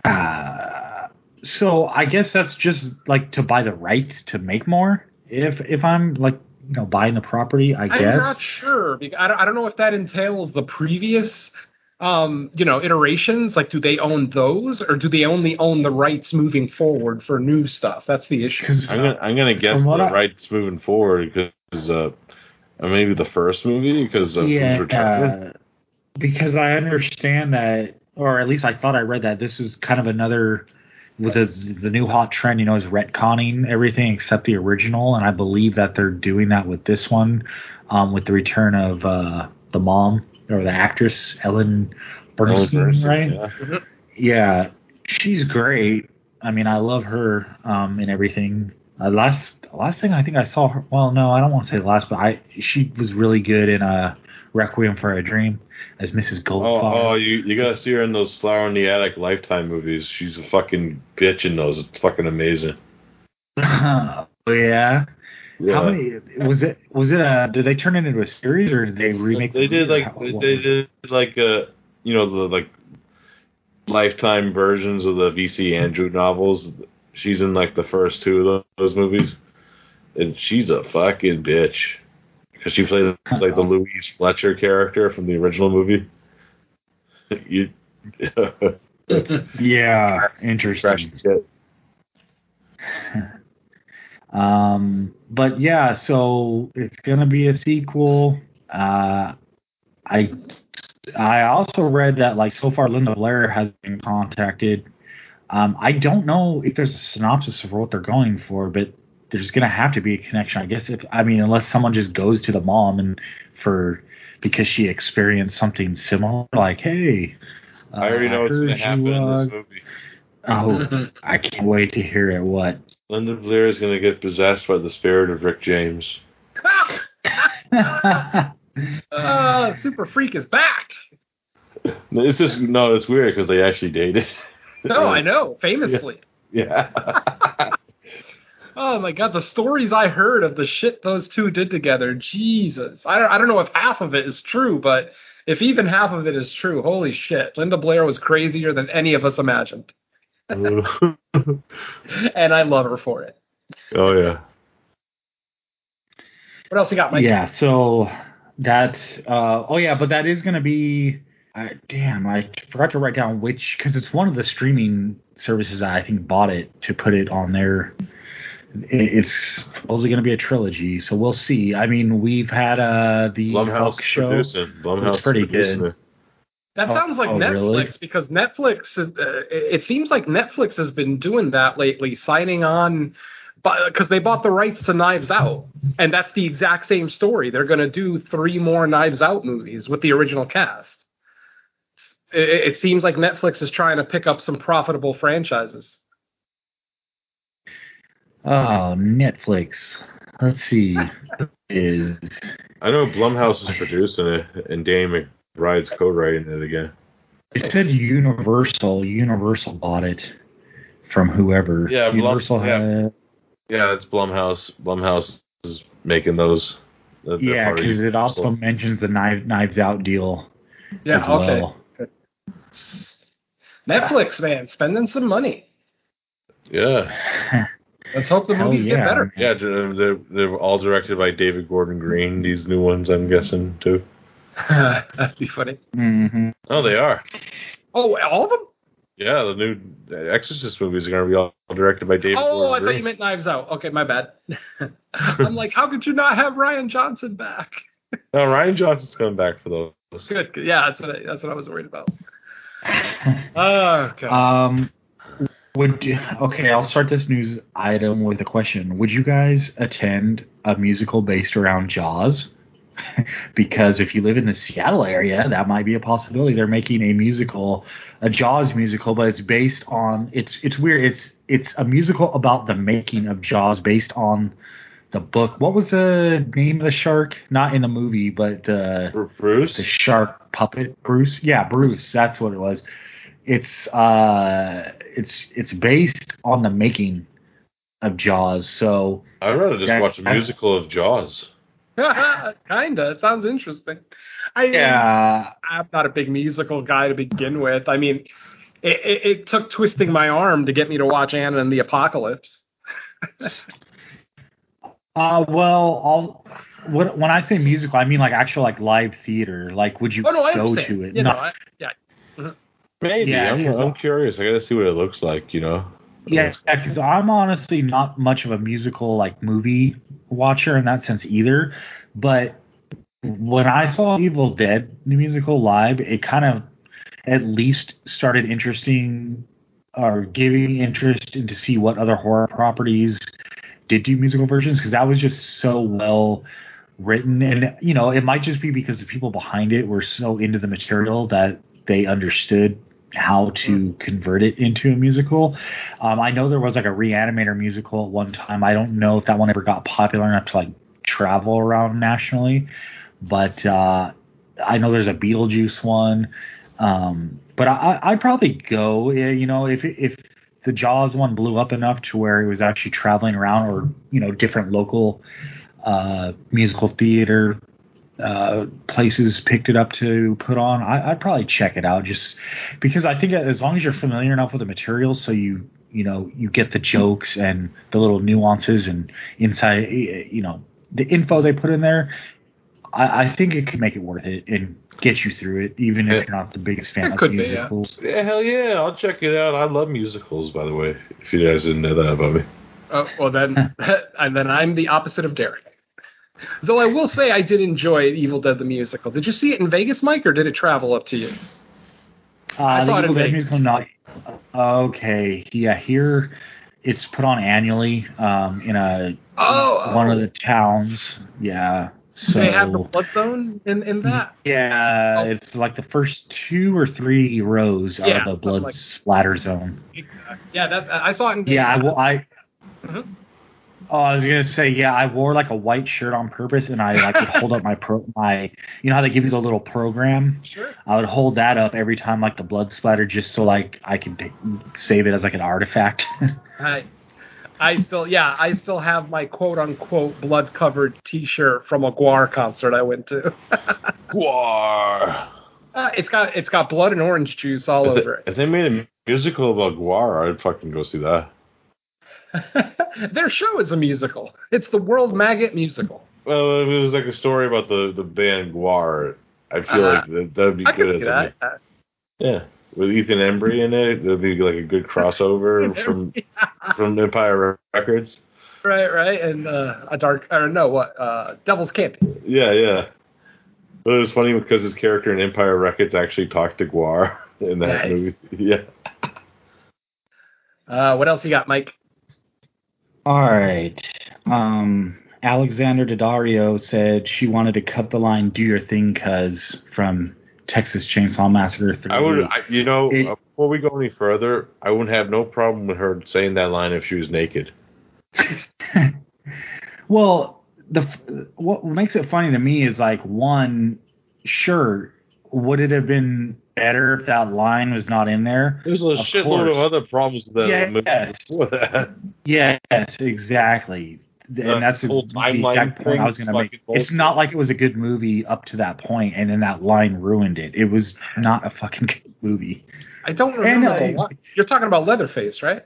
No, the Texas Chainsaw 3D. 3D. Oh, 3D, not Texas Chainsaw 3. Yeah, you remember the twist when she finds out like it's her cousin or sibling or whatever the fuck? And they're cousins, yeah. Then, they're cousins because she sees like the little police report in the station. And then like she's basically watching her friends get murdered, and she kind of stops caring and says, "Do your thing, cuz." And I'm like, what? Like now you're, I gotta say my thoughts on that movie because I actually might be reviewing that soon. Well, tell me the line earlier in the movie where the girl says, "Welcome to Texas, motherfucker," and she's not even from Texas.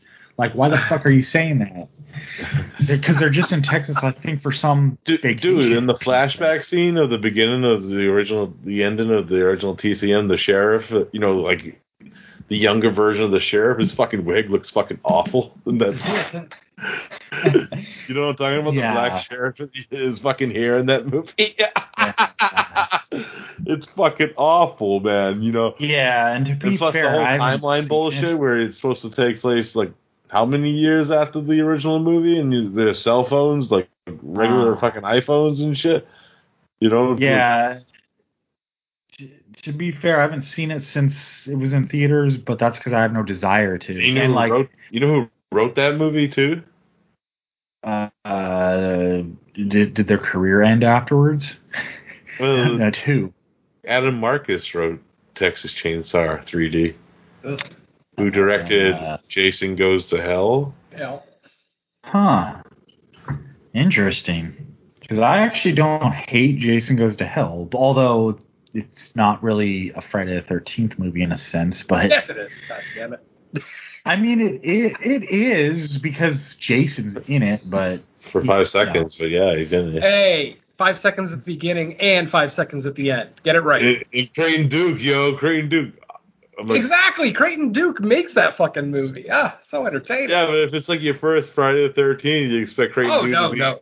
Yeah. Because, especially if you watch that as your first one, you expect, wait a minute, is Creighton Duke and other Friday the 13th act before this one? Yeah. And actually, it's kind of weird and hilarious. Yeah, that would actually be the absolute worst Friday movie to start on. You would be so confused. Nothing would make sense. Actually, hilariously enough, it was my first Friday movie. Oh my god, I'm so sorry. Because all I remember is the black corner eating fucking Jason's heart like a cheeseburger. Oh god, the jelly heart. Oh, so good. All right, what else do I got? Okay, Fatal Frame. One of the Fatal Frame games that was on Wii U. I never had a Wii U. I had the first Wii, but I skipped out on Wii U. There was a Fatal Frame on there, and they're remaking that for PS4 and PS5, and it's supposed to release October 28th, just in time.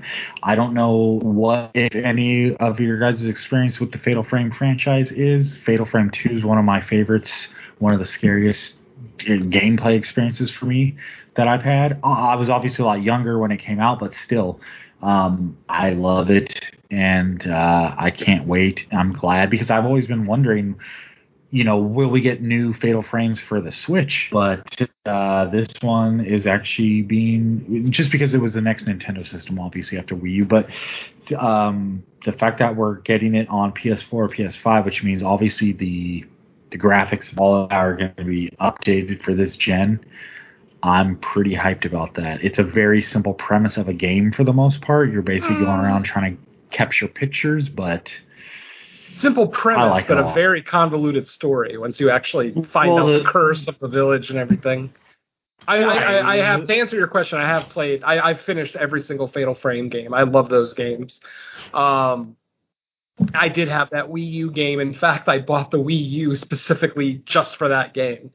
Because it had a cool functionality where you used, because you remember how the Wii U had like a tablet controller? Yeah. Like you used that as the camera. So you were actually holding it up to your television to take pictures of the ghosts. I thought that was fucking cool. It doesn't, it gets boring pretty quick. Like it's cool at first, but after a while you're like, I gotta lift this damn thing again to take a picture. But yeah, I will definitely have that new one. I'll definitely be picking that up, or the remake, I should say. I don't remember the end of that one. I remember the end of the first two games, but not the Wii U game. Yeah, the one they're remaking is actually not one of the best ones in the series, unfortunately. No. It's still playable. It's probably good that you remake the weakest one. You don't want to remake the best one in the franchise. It's already the best one. Yeah, no need to improve. I wouldn't mind replaying it on a better system and graphics. Absolutely. One of the originals. I'm sure if you looked hard enough, you could find somebody that has like a pirate HD patch for it. So you could, assuming you have some kind of modded system, you could side load the patch, and then, because I've done it, I probably shouldn't say this, it's not ultra legal, but yeah, I've done it a few times in the past where I'll mod like my original Xbox console, the OG Xbox. I'll mod it, I'll put HD patches in it, and I'll play old Xbox games in full HD. So it's kind of cool, but. Oh yeah. I watched like the GTA ones on YouTube all the time, the mods. Exactly. Yeah. Thanos, I want the Thanos mod so bad.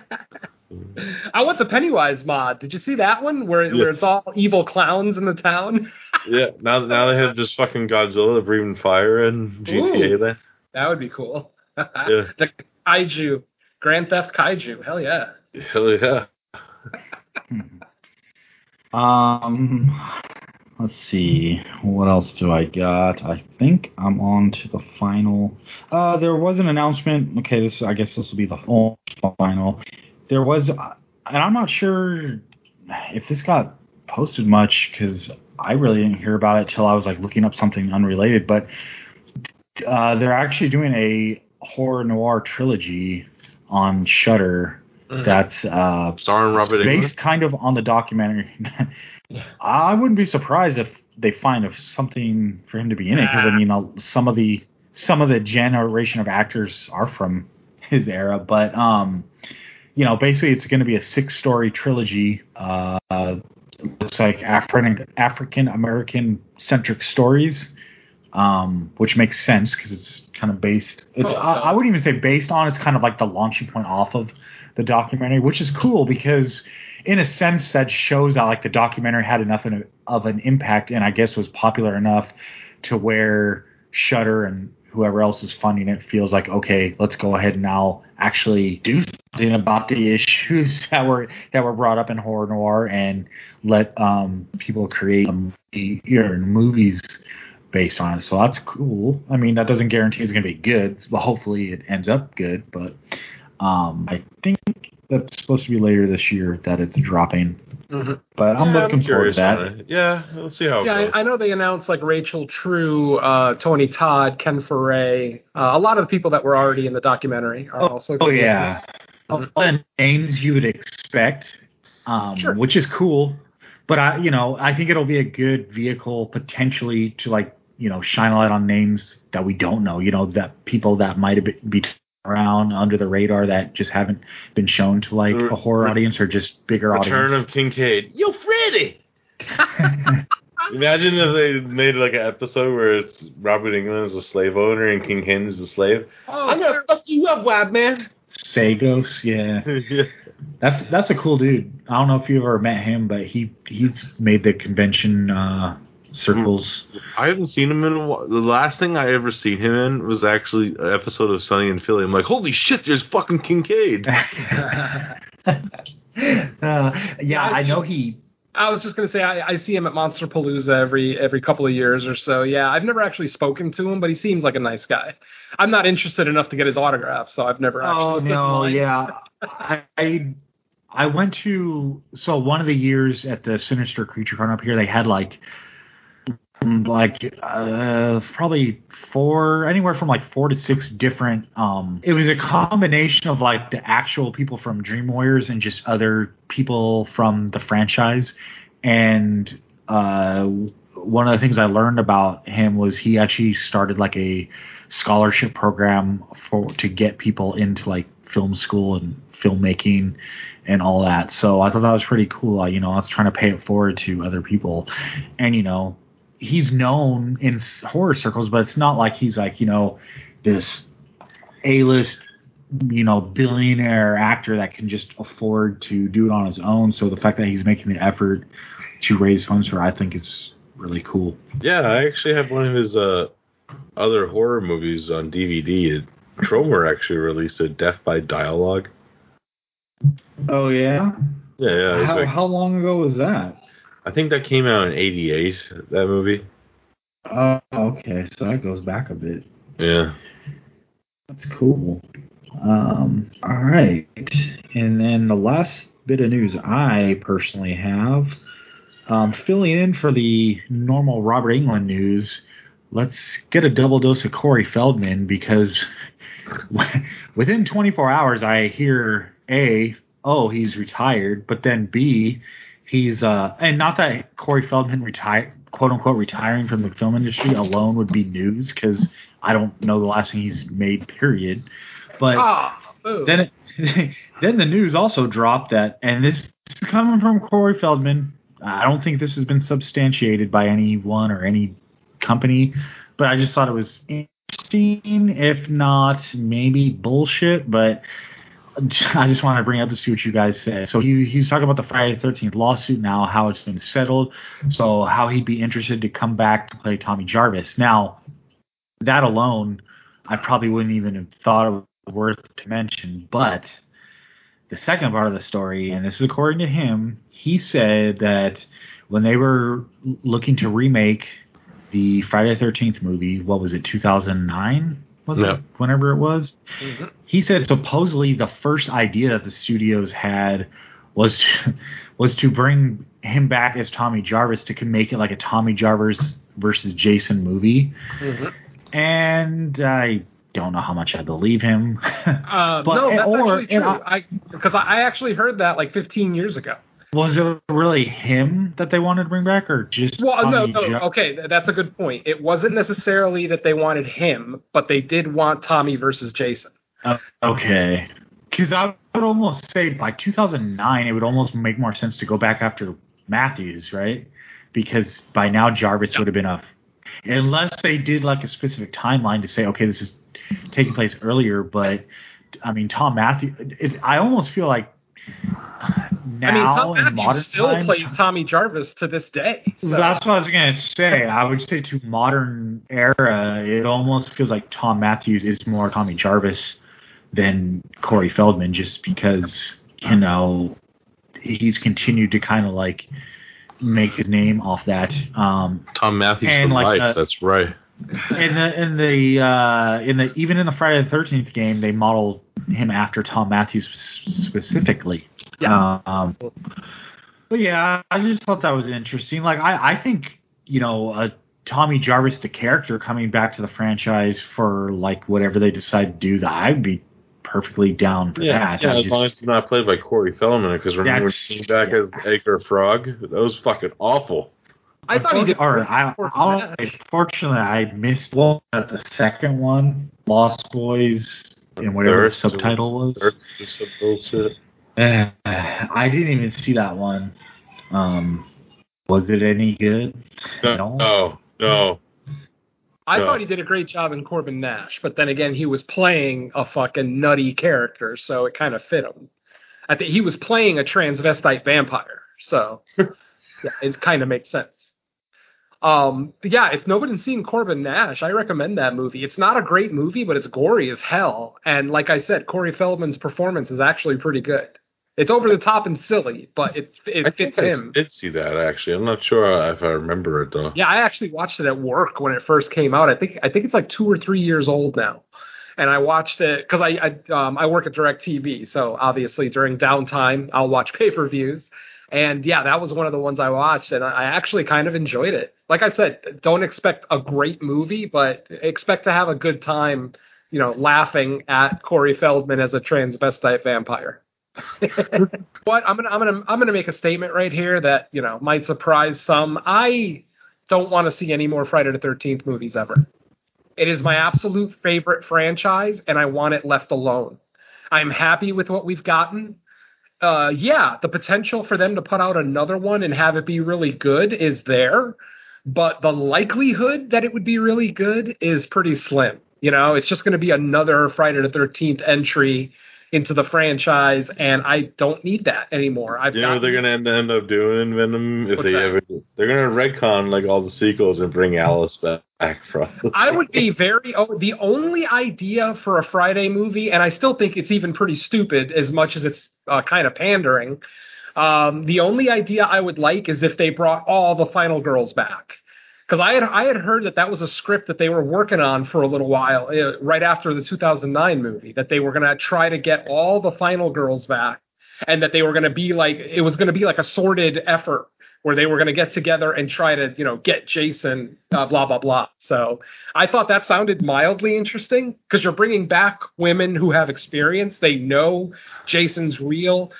There won't be too much of that silly, oh no, this can't be happening type crap. These would all be smart chicks who have all already lived through this nightmare and blah, blah, blah. Though I don't know how they could bring Alice back, but yeah, they were, I remember them talking about it like 2010, 2011, maybe.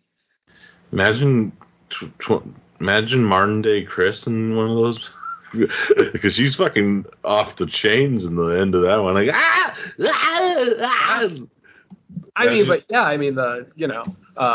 what do you call it? Ginny from part 2, Pat from part 5. Pat. Yeah, Pat. Hey, Pat was hot. And she's like the oldest Final Girl. I mean, she bring was like back Reggie the Reckless. Reggie. Oh, jeez. Reggie the Reckless and his brother. They find out that his father was Creighton Duke. That was the secret all along, and that's how they connected it. Finally. There better be enchiladas there. the way you kind of have that feeling on Friday the 13th, I just kind of feel like that way, period, on 80s slasher franchises across the board. Yeah, I'm more open to the idea of like remakes of just isolated movies that were like one-offs. When it comes to franchises, I just don't see the point. And if they're gonna make new ones, the thing is, Mike, a sequel. Yep. The thing is, Mike, they're gonna end up either doing a sequel or a remake to these franchises, even if we don't want to, because they fucking sell. Well, I know they're gonna. Obviously, they're gonna do it. I'm not saying like I have any control. Obviously, they're gonna do it, but I don't get very excited when they do it. I'm just like, okay. I mean, I get like excited it's a few years later because you never know. Because when they fucking start, like those Halloween ones that came out in like the mid '90s, I was not excited. Like I was excited for H2O when I first heard about it, but in like the one after that, Resurrection, I wasn't very excited for them. Like because H2O actually had a pretty like I thought it ended. Like how the fuck are you gonna go from there? And then you know how that fucking went.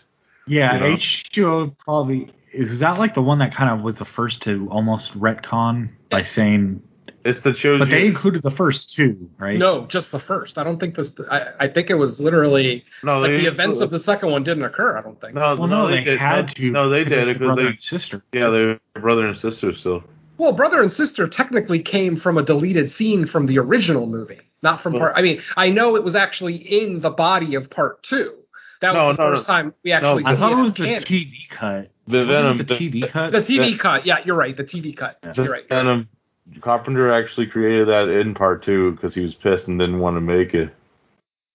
Oh no! Oh, I know the story of Carpenter in part 2. Even Jamie Lee didn't want to make it. Like it seemed like nobody involved in that film really wanted to be there. Donald Pleasance did. He's like, I want to play this part forever. Even her wig didn't want to be there.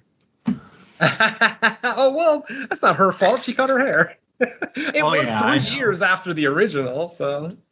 Yeah, she was about to film Perfect and show her vajayjay in close-up gymnastic poses. There we go. And we still got the her boob shot from Trading Places coming. Yeah. Epic boob shot, by the way. There's like a few in there, I think.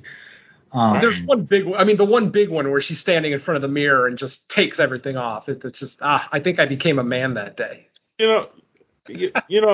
Like franchises, like, I'm just curious, if they're making like a sequel after they like made one that I felt like it was a good ending to it, then I'd be, I'm not kind of excited for this. But if there's time and because there's always going to be reboots. There's a lot of always. There's always going to, because there's classic stories that have been told for years. Like there's like 35 Stars Borns and for different generations, and I do like that idea of stories like that being retold for a new generation because it kind of worked. The same with like horror movies. We complain about it and like we think like all these 2010 movies are original.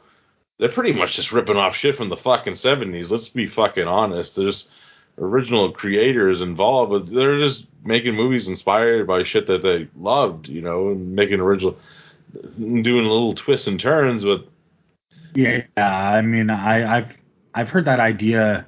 I think I read an article a while back or something about how like there in all of cinema there's for the most part 99% of movies they basically choose from like different stories that have been told and just find a way to like tell it in a different way or they attempt to. Yeah, I think there's only like 6 or 7 different stories that you can tell. They're basically every movie ever made is a variation of 6 or 7 different stories. So, the hero's arc, boy meets girl, blah, blah, blah. There's only certain, so even something like Hereditary could still fall, even though it comes off as very original as we watch it. Obviously, there are homages throughout it. There are very obvious things in it that, that we see inspiration from other films.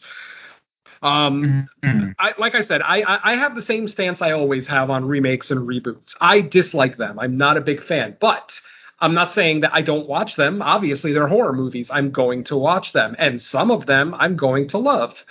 I always use the Evil Dead as my example. I had zero interest in an Evil Dead remake. Guess what? I went to see that movie. It's my number one movie of 2013, and it's not even close. So yeah, there's going to be times when you're surprised. But at the same time, every time I hear about a remake or a sequel being made, I feel like originality has died just a little bit more every time. And Mike, you and I have talked about this on Fresh Cuts. I'd rather see a filmmaker take a chance and try to do something new and fail than do the same ABC shit we've already seen and do it well. You know what I mean? Yeah. I mean, and that's kind of where I'm at, where I don't, even if it's a remake or a reboot, the film is always going to be given an opportunity by me to surprise me or change my mind. I'm not really someone that refuses to watch anything. I'm just saying I don't really get, like, when you see on social media when people will do a post of like, oh my God, I'm so hyped, they're like making a new whatever. And I'm like, I don't understand. Like, what's there to be hyped about? Like, it's the chances are it's not going to be very good, just playing the numbers. And two, more times than not, the reason they're remaking it is because the original one was that damn good, so it's not going to match that. And three, a big determination for me, and this is all going into it because obviously you never truly know till you watch it. Three, I look into like, okay, who's the director? Who's the writer? Why is this even getting remade? Is it because, you know, it's an up-and-coming director that's doing it as a passion project, that the source material is really close to them, inspires them? Or is it a studio just being like, hey, we need something to turn a profit? There's that Halloween movie out there, or Nightmare on Elm Street, that the kids love. We're banking on the fact that if we just film anything and slap the name Nightmare on Elm Street on it, people will go see it. And more times than not, the studios are right about that aspect. It's going to gross a lot of money because there's the interest in the brand, right? Sure. The Nightmare on Elm Street, the Friday the 13th, the Halloweens, they have the brand name regardless of the quality of the movie. And that's more my problem with the constant remakes. It's not the idea that, oh, nothing should ever be remade. I don't really give a shit if a movie gets remade. I'm more interested in why and who's behind it and what they're trying to do, because chances are it's not going to be good, and that's just the numbers game. But everything deserves to get watched at least once, and sure, if it's good, I'm not going to pretend I didn't like it. I mean, you know, it is what it is. And hell, go ahead. I was just going to say, I raved about the Wrong Turn remake earlier this year, even though most people didn't like it. It's just the way it happens. Again, no interest in a Wrong Turn remake, didn't really care, but, you know, we decided to cover it on Fresh Cuts, and I ended up loving it. Fucking Matthew Modine for life. Yeah, because it was so different from the original, I really dug it. Yeah, and one I know that I disagree with both of you on, but I think Venom for sure. The Maniac remake I liked. I think you didn't, but yeah, I mean, I really liked it. Spoiler alerts, we're gonna rate it, and you know. I would still give the Maniac remake a good rating because I recognize that it's a good movie. I don't like Elijah Wood in that role. I think that was poor casting, and I think they were going to get a big name in there to try to get some box office numbers, but I recognize why people like it. It is a very well-made movie. It just doesn't work for me. I want grubby, dirty, fat, greasy Joe Spinell. I don't want this good-looking Elijah Wood. It just doesn't fit for me. Yeah, especially when the girls are like, "Hey, how you doing?" before he fucking kills them. That's what I mean. Every girl in the movie is throwing themselves at Elijah Wood, but then he's killing them for some odd reason. Spinell had a reason to kill these women. Look at him, for fuck's sake. Not like he could get one on his own. Yeah. I don't know. Yeah, it's really still a good movie. That's why a lot of people like that movie, is because, he's an attractive killer, blah, blah, blah. And it comes off as different. That's fine. But like I said, for me, it just didn't work. I think I'd still give it a 7.5. Which I know Dave Z and Christian are yelling at me right now, but sorry, guys. A lot of podcasts are going to be yelling at us. Oh yeah, I know the love of Maniac, absolutely. Yeah, fucking yeah, but I'm a little bit more bugged with like English. Like I like some remakes. The ones that really bug me are the ones that are made from foreign movies, the English audiences. Those are the ones that really bug me more. If that makes sense, because I feel like it's lazy. Because if you watch like the remake of that, they wouldn't check out the original film. If the remake sucked of those. Sure. Like say if they watch the Modders remake over the original Modders. You know what I mean? That's the ones I hate the most. I actually had that conversation with someone recently. They had watched the American remake of Inside, and they were telling me that, oh man, I saw that movie Inside, and I don't understand what everybody's raving about. People talk about how great this movie is, and I'm like, wait, which one did you watch? And yeah, it was the American remake, and I'm like, no, my friend. You go back and you watch that French film, and then you come back and talk to me. Yeah, so yeah, you're right. People see the remakes first, and they lose interest in seeing the superior originals, and that's too bad. Yeah, and especially like I had this conversation with Lacey, like one of the side of the shows where we talked about she saw the Joshua Jackson starring Shudder remake, and the original Shudder is one of the films that creeped me out the most. The end of that movie gave me fucking nightmares for days. I was looking over my shoulder for fucking days after watching that fucking movie. Like, oh, something on me. It's true. Like, after I watched that movie, I remember there'd be a couple of days where I would quote unquote feel heavy. And I would literally start checking my shoulders. There's nobody on me, right? What the fuck? Yeah, exactly.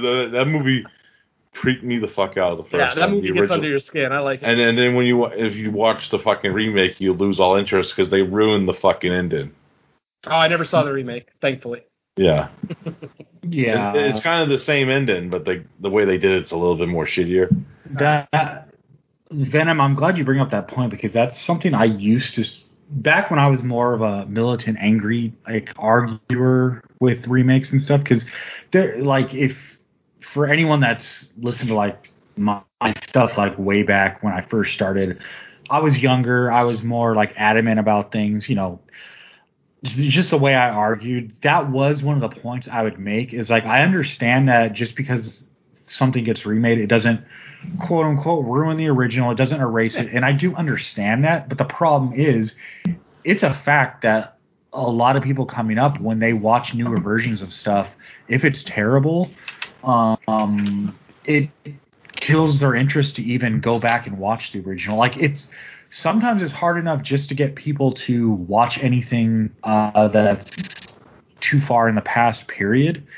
And then if you add crappy versions of it in modern times and they don't like that, which who would like it, then they just have no interest in going back to watch the originals. And, I thought to me, it would be unfortunate that if their opinion or judgment on Friday the 13th or Nightmare on Elm Street, if that well would be poisoned by seeing the remakes first, to where going into it they already have this cloud of this is going to be shitty because of the remake, and to me, with certain audiences, you're already dealing with the fact that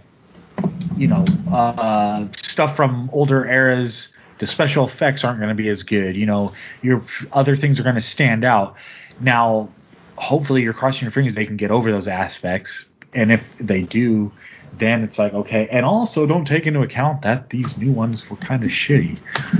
So I was always worried about that too. That yes, it doesn't erase the originals, but does it weaken the brand overall? Because now you're including these modern ones in when you say franchise. And I know technically they're not.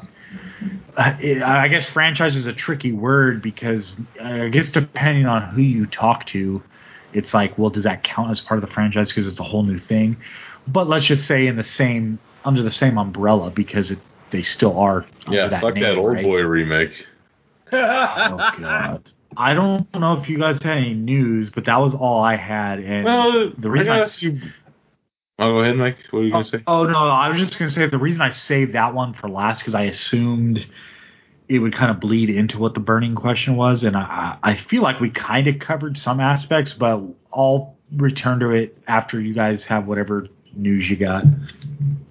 All I got really is some new Blu-ray announcements from Arrow Video. We have Deep Red coming to 4K, which I'm excited for because it's actually my favorite Argento film. Profondo Rosso. Yeah, you get it in two different versions. You get it with this not only the doll face cover art, or you get it with the Italian poster art as a box art, which is pretty nice looking. It's pretty rad. Also, for me and Venom, we have the Yokai Monsters box set, which comes with the original 3 films made in, I believe, the early 60s. I believe those are, and then it also comes with the new one by Takashi, the first film directed by Takashi Miike from 2005, which I actually watched recently for 2005, was The Great Yokai War. That's the Takashi Miike film. Of course, he just made a sequel to this one that's coming out on Blu-ray. Yeah, Guardians. Awesome. Yeah, which I'm excited for. And I'm excited for this box set because I always wanted to see the yokai monster films from the 60s. There was always films that intrigued me about those. And I'm excited for this one. Daiei made these films, the same company that made Gamera. Looks fucking rad. Also, for people who haven't picked out these movies, it's kind of a lazy release. I'll agree with that. They released this box set of previous releases called the Giallo Essentials, which comes with The Possessed, The Fifth Chord, and The Pajama Girl case. I unfortunately own all these already from Arrow Video through their single releases. But I'll say this, if you guys don't own any of these, it's actually a nice box set. You get them for a little, nice set. The set itself, the box art, is pretty rad. I wish I didn't own these because I would fucking buy this box set. It kind of sucks in that sense. But if you haven't seen these are all pretty great films. They're all, The Fifth Chord is one of my favorite giallos of all time. So that's worth owning for itself. But if you don't own it already, that's it. Pick up the set. And that's about it for US stuff. There's another one that they announced as a re-release of He Came from the Swamp, the William Greffy set, which is their standard edition of that set, which is a pretty nice set. I have the original edition of this. It's probably going to be kind of a smaller set from kind of like the La Ross set they released. William Greffy's a Florida director. He directed a lot of his stuff in the Everglades. Films that you probably know from him are Mako, Jaws of Death, Death Curse of Tartu, which is a pretty fun one. That might be a future one for me and Mr. Venom special report show someday.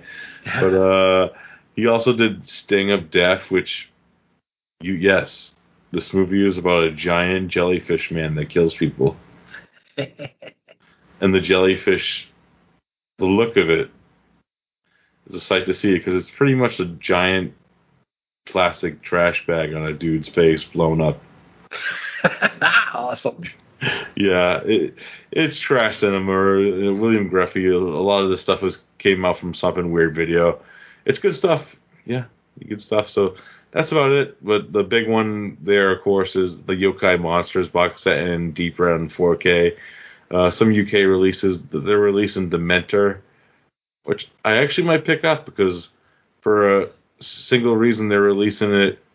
If you get the limited edition, it comes with a Blu-ray of Jugface, which is a film I actually owned a few copies of. I actually own a DVD copy of this. I did own a Blu-ray copy, but the Blu-ray copies that I owned of it twice, because I got them for $1 from bmovies.com, did not work. So this is going to be an upgrade for me that I'm going to be happy to make. So yeah, I'll pick up Dementor with Jugface. Arrow Video has been doing this lately, where they actually have been releasing when they release a film in the UK, they'll release it with a film previously from the same director. Like for when they did After Midnight, they released it with The Battery. The Woman released it. I have the Arrow Video one was released with Offspring, which was the previous film that The Woman's the sequel to. And the Endless they actually released with Resolution, which makes sense because those films are kind of connected. Yeah. Yeah, so it's kind of like that thing. It's kind of cool that they do that. So yeah, that's all I got. There's a couple more I wanted to point out just because I have them reserved. So John Carpenter's The Thing is finally getting a 4K release on September 7th of this year, both in the UK and the US. The UK release is obviously much more expanded. The American release is, basically just a standard stuff movie, a few special features, things like that. And then the one that I'm looking forward to the most is Demons and Demons 2 coming out in October in 4K for, I believe, for the first time. But I already reserved in the mine US, on Amazon. It's Synapse, right? Is that Synapse? Yeah. Yes, there it is, Synapse. Yeah, because I reserved it on Amazon, so I wasn't sure. Amazon had the best price, so I went ahead and grabbed it there. But yeah, that's coming out October 19th. So you've got some horror classics coming out in 4K over the next couple of months as well. Hell yeah. More 4K the merrier. Hell yeah. I need to see every pore on every actor's face. And I'm very curious because on that Thing 4K transfer, because I actually own the Blu-ray of the Arrow Blu-ray of that, and that's a 4K transfer on like a HD Blu-ray, of course, though. Right. So it's not like the full thing, but it looks because I watched it when I first got my TV, and that looked fucking amazing on its own, right? So I imagine this one will just be better, maybe. Let's hope. So yeah, that's it from me.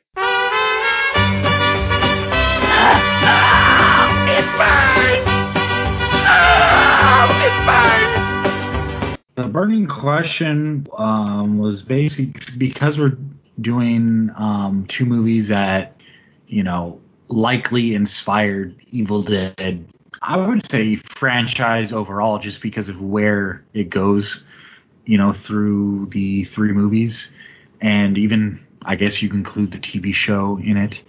It was going to be a discussion about the fine line between calling something a ripoff and calling something inspired by, quote unquote. And the reason I thought of it was partially because of the movies we're doing, but also because I feel like the term ripoff is thrown around so loosely now that, like, if anything is a smidgen like something else, it's a ripoff or it's done before.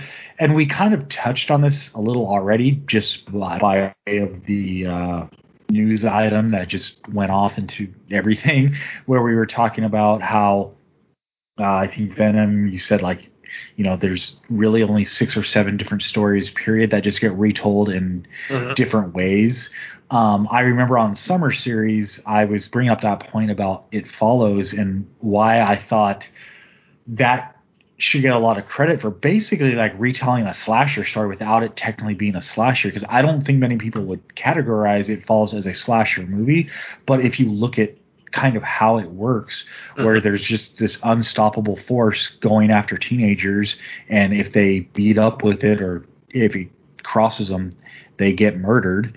I mean, that is kind of like the prototype of how a slasher movie works, but because of the way it's crafted, you don't instantly think of it like being a slasher movie. But to me, that was like an example of a clever way to take a prototype movie that's been done before, put a new spin on it, and they did a good job. I mean, whether everyone's going to like the movie itself to varying degrees, but I just think it's a good example of, you're retelling a style of story that has been done before, but you're coming up with a interesting way to do it. And that's a much different approach than just saying like, hey, we're going to remake Friday the 13th. I think it's excuse me, two different ways to approach kind of remaking, in a sense, a story from a past movie. Not that Friday the 13th was like the first slasher or anything, but just generally speaking. Sure. And let's see, what was that? Did I have anything to add to my opening on that? Not really, but I think beyond just the stories themselves, I mean, just being film fans in general, we've probably all seen, various YouTube videos or articles where just specific shots or filming styles, they're redone by directors all the time. And sometimes you don't realize it the first time you're watching a movie because you might not be familiar with the material they sourced it from. But I think the larger point that I started to realize and just kind of made peace with for myself is just as people, we, as we grow and get life experience, we tend to be products of what we were raised by, what we were entertained by, what we watched, what we listened to our whole life, or our life up until, through teenagers into adulthood. So it only makes sense that when we start creating and when our generation's output starts happening, it's going to draw heavily from the past and what content we help, or that molded our likes, dislikes, our style, our interests, all that. I don't think it's out of bounds to say or to suggest that, if I was to make a movie or a horror movie specifically, I'm going to draw from a lot of the stuff I liked growing up, So, and I think, that's where I kind of have a problem with, like, the way people just call something a ripoff because, I've seen this before. Well, everyone's seen everything before at a certain point. So I'll just open it up to you guys, your thoughts on it. It's actually funny that you picked this as a burning question, obviously because of the topic of the films this week, but also because of our last episode. I mean, we looked at 2 Bruno Mattei films, and then Derek and I also had the quote-unquote pleasure of talking about 2 other Bruno Mattei movies on his show, Cinema Attack. So I see what you're talking about, Mike, that you don't like the word ripoff. I don't like that word either, because ultimately we're all inspired by the stuff that we experienced early in our life, either through childhood, young adult years, whatever the case may be. Our creative input, like you said, is going to be a byproduct of everything that we've taken in our life, But there are still lines. And unfortunately, I know you were not on that show with me and Derek, the other Bruno Mattei show where we looked at a couple of his cannibal films. But my God, In the Land of the Cannibals, to all the Bruno Mattei fans out there, and I am one of them, I apologize now for what I'm going to say, but that fucking film is the sheer definition of a ripoff. Not only is he emulating scenes from famous movies, he's taking lines directly from them. I mean, I can count at least 10 to 12 examples of In the Land of the Cannibals, where he's literally lifting lines out of movies like Aliens, Predator, Cannibal Holocaust, like the line with Hicks where they talk about how he's only had 45 simulated drops, but only one real one. That exact fucking line is in the Land of the Cannibals, in the same context even. So That's where you really gotta kind of draw the line. Don't get me wrong, folks. I love Bruno Mattei. I love watching his films. I'm not going to sit here and say that they're masterpieces, but they're always fun. He's a director that at least knows how to create something that's going to give people a good time. Whether we're laughing at it, laughing with it, legitimately scared by it, whatever the case may be, but I'm still going to point it out when I see it. And unfortunately, In the Land of the Cannibals is just a flat ripoff. The funny thing is that it's a flat ripoff of 3 different movies, not just one. So, but the thing is that it's so heavy-handed, you can tell when the movie is going from an Alien ripoff to a Predator ripoff. I mean, you could literally pinpoint the minute, in the film that it happens. So that's where it's a little overboard for me. Homages, I've never had a problem with homages. Mm-hmm. I've never had a problem with scenes in films reminding me of other scenes in films. I mean, that's just, it's just the way our human brain works, Yeah. Go ahead. And I was just gonna say, to your point and your examples, I will clarify my statement.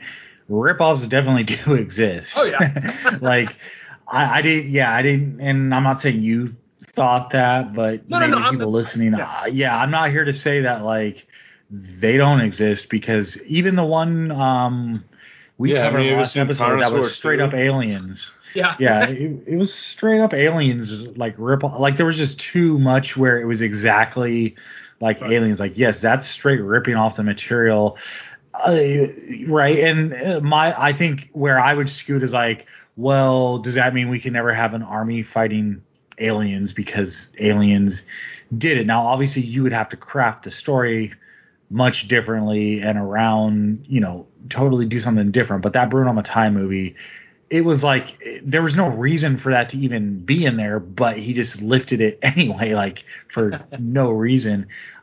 Yes, that was straight just ripping something off. And yes, there's plenty of movies and shows out there that is completely fair to label ripoffs, and that's why I kind of framed it as like there is a fine line, because what might be inspired by or homage can definitely cross over into the ripoff side of things in many cases.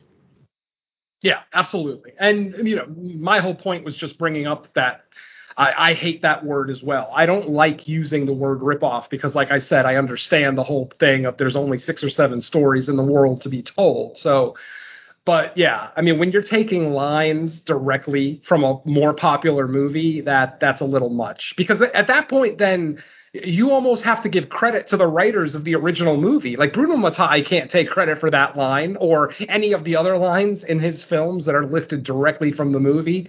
So sometimes I question the legality of these things. Like, did the filmmakers, did the people who make Aliens not see any of these Bruno Mattei movies where he directly rips them off? I question, like I said, I know parody is protected by law, but straight direct copying, I don't think is. So I always question how some of his movies were legal. But at the same time, it's not like they're big multiplex movies. It's not like In the Land of the Cannibals opened on 3,000 screens in 2007 by any stretch. So it's only going to be a very niche market that even sees these movies and recognizes them from the original films. But yeah, I'm right there with you. I don't like using that word ripoff because ultimately it's art. I've never made a fucking movie, so I can't sit here and say, oh, that's a ripoff, because who knows if my movie wouldn't be a ripoff of The Exorcist if I made one. I don't know. That's my favorite movie. So it's quite possible that if I were to actually find the funding and the talent to make a movie, it very well could be a demonic possession movie, and it would look a lot like The Exorcist probably. So I totally understand your point. There's definitely a fine line between homages and ripoffs. And honestly, there's very few ripoffs. Like, yeah, we can all spout off some examples here and there, but ultimately, there's really only a handful that I would ever label as a ripoff. It's such a harsh word, and and I respect filmmakers so much. I never want to look at a filmmaker and say that their art is a ripoff. That's not fair. Was Carnosaur 2 one of them? Unfortunately. Yeah. I'm glad at least that's one of them. Yeah. But yeah, I mean, with something like Evil Dead and all the movies that it inspired afterwards, I mean, we obviously did a show with Wither and Primal as 2 movies that may have been inspired by the Evil Dead.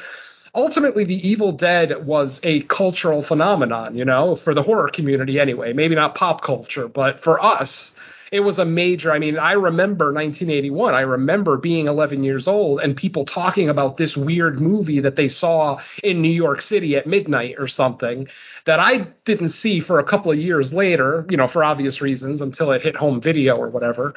But when a movie has that kind of grasp and you've got a large amount of moviegoers singing its praises, yes, you can pretty much count on the fact that eventually some of those people are going to become filmmakers, and some of them are going to have things in there that remind them of their favorite movie, The Evil Dead. So I tend to give passes on a lot of that stuff. Like I said, I don't remember the last time I watched a movie and it didn't remind me of another movie I saw in my past. I'm very forgiving of stuff like that. But like I said, when it's line for line copying, that I can't forgive. Though as funny as I find it, because it is fucking funny. Yeah. Yeah, I think that's all I got, Mike. I don't want to get myself too pissy because this is a subject that could really turn ugly. All right. What about you, Derek? Anything else to add? There's definitely rip-offs out there, like you guys said, but there's also homages. And sometimes the homages can get fucking annoying. Especially when movies that are doing homages that, especially if somebody hasn't seen the movie that they're actually doing homages to, and they're comparing it, like, this movie's original in plot and detail. And, I'm talking about the movie The Prodigy that does a homage to a little movie called Shock by Mario Bava within it, which is done way better in Shock. And it's pretty much the scene where, the little kid's running to the mom and then turns into the adult. Yeah, it's interesting. Yeah, I'm not describing the scene well. It's done without no cuts, if that makes sense. Mm-hmm. You gotta. We might do that movie, so I'm not gonna spoil the scene, but too much. But it was done in The Prodigy, and they used some shitty CGI, and it looks fucking awful. There's actually another movie that did the same thing. I forget what it was. I remember somebody mentioned it when it came out, but I think actually Brandon did. He mentioned the other scene that, did that scene too in another movie. But yeah, there's a lot of homages. Some of them stick, and some of them I like better than others. It's kind of that thing like remakes. Some are just going to be used. They're kind of like motifs that are going to be used over and over again in movies, and we just gotta. They're either going to work for you, or they're not going to work for you. And it depends. It just depends. There's when we get older, there's more of them that grind your gears. As long as it's the same thing with like characters and like the problem with slasher movies, they're so formulaic. They're just gonna have those tropes anyways.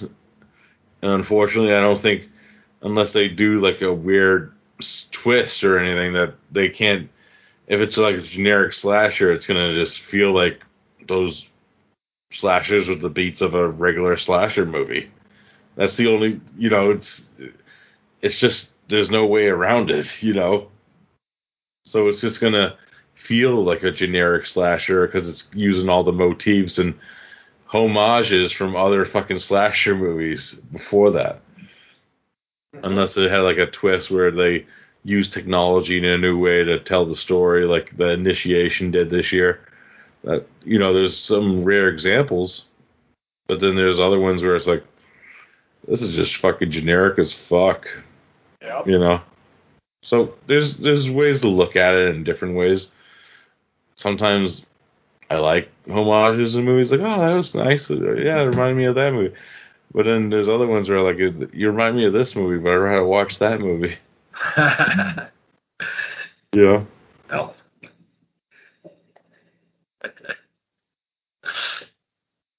Yeah, for sure. Totally agreed on it. I think, in summary, it's like, yes, ripoffs exist out there, and most of the time they're pretty easy to spot. I mean, even if you don't personally spot it, any analysis or discussion on it eventually is going to show it to be a ripoff. I mean, I think you have other cases where it's questionable. Like something like, Hunger Games comes out and the writer claims that, I never even heard of Battle Royale before. Is it true? I don't know. I can't say. I can't say he's a liar for sure. Is Hunger Games 100% the same? No, but the basic foundation, like the aspect, they're very different. Is pretty if you really similar. Look at it. Well, they're different in the sense that one's in, like, most American versions of things are going to be different, though. Well, the thing is with Hunger Games, with Battle Royale takes place in modern times, where this takes place in like a dystopian future. Well, I remember the first time I saw the trailer for Hunger Games, Battle Royale was the first thing I thought of. I mean, it's because I've never seen a Hunger Games movie, so I'm not going to try to talk like I know what the hell I'm talking about. I'm going to talk from the point of view of someone who only saw the trailer. And when I saw the trailer for that first Hunger Games, I'm like, I saw that 10 years ago when it had Japanese kids in it, and it was probably better. So, the thing is, like, it doesn't have to be 100% the same. I mean, because I think what kind of made people do a double take is like I wasn't expecting. Obviously, he would never answer like, "Oh yeah, I totally ripped it off." I wouldn't expect him to say that, and I don't view it in the sense that like he just remade Battle Royale and he has nothing original. It's not really that. It's more that like to me, it's kind of I lean towards he used the basis of Battle Royale as a launching point for the Hunger Games. It doesn't mean necessarily that a Hunger Games is 100% ripoff, because I haven't seen all the Hunger Games because I just wasn't interested to keep watching it necessarily. But it doesn't mean that like or to me, there's no harm in just saying like, oh yeah, I knew of it or I read it, and there's definitely elements that are similar because I enjoyed it and I wanted to do my own spin on it or something like that. But yeah, but the only problem with that, like Mike, total denial. The only problem with that is Battle Royale wasn't released until after the first Hunger Games book was made, because it wasn't released. It was banned in the States because it wasn't even released here until. Well, being banned in the States don't mean shit. I mean, these people. Well, I had a copy of Battle Royale before it was released here officially because I had region-free DVD players, so you could get it. And I'm not even talking about the movie necessarily, but even just the book. I'm just saying that even the book wasn't translated until after that because it was only released in Japan with Japanese writing. I'm just saying that there's things you gotta look at before you could say that. The thing that I think that's more that the Hunger Games is trying to do is something like The Giver, a take on The Giver where they do a thing where they're fighting for food pretty much. That's the whole point of it. And actually the actual Hunger Games doesn't happen until the very end of the movie, where in Battle Royale it starts with the killing. Well, yeah, but I think it's all about the hype, about you getting sponsorship to get more money. You know, it's kind of like that. You got to build yourself to be a sponsor. You know, they actually, the main character of the Hunger Games volunteers for it. You know. Well, yeah, but again, like I didn't bring this up really to try to say the Hunger Games is like a Battle Royale remake and they're not admitting it. I just meant elements of it, which goes back to the larger conversation that lots of things incorporate elements of past properties. I don't think there's really a problem with that. It was more just like the flat out denial that he had ever heard of it. And I'm like, I don't know if I believe that you've never heard of it and couldn't have possibly taken elements from it, which I don't even think is a problem. It's because that's a normal thing to do. It was more just the answer he gave, but yeah, I feel that way about Evil Dead Trap, which is a Japanese film from '88. Yeah, where the director says he's never seen an Italian horror movie before. Right. Yeah, exactly. And that's my point. It's like it doesn't mean he was watching Italian horror movies around the clock to study and figure out how to, make his own version. But does that also mean he's never seen one? It's like, I don't know about that. Yeah. But anyways, that extended the burning question topic a little more because I thought we were done, but good. Did you like that? I defended Hunger Games' stance on that one. Look at you, man. Look at you. Okay, well, I think that's going to wrap it. We almost kind of had like part 1 and part 2 of the burning question because we kind of covered half of it before we even officially got to it just by happenstance. So Daisy will be good on us. This episode. Yeah, Daisy will be happy because like the past 2 or 3 episodes Like, we you had. didn't have the fucking burning question. What the fuck? You like the drive-through. You fuck yes. You That fuck doesn't yes sound at like the Joe Pesci. They fuck you. They fuck you at the drive-through. Oh, Hey God. man, all right, man. You guys brought the burning question back. All right, man. Just for you, Dave. Yeah, so hopefully it being, I guess, twice as long will be a good return for That means we Daisy. gotta think of a better one the next show.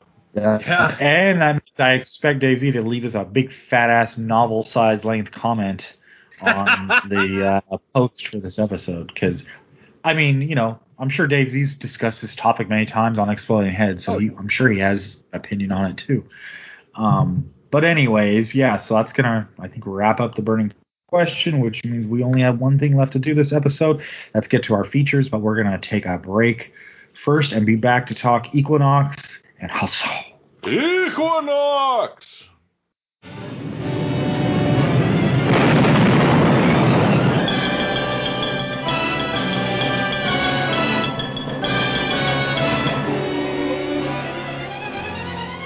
What happened to Dr. Waterman? Only this man, last to see him alive, knows. Equinox. The invisible barrier between good and evil. The invisible barrier between light and the forces of darkness.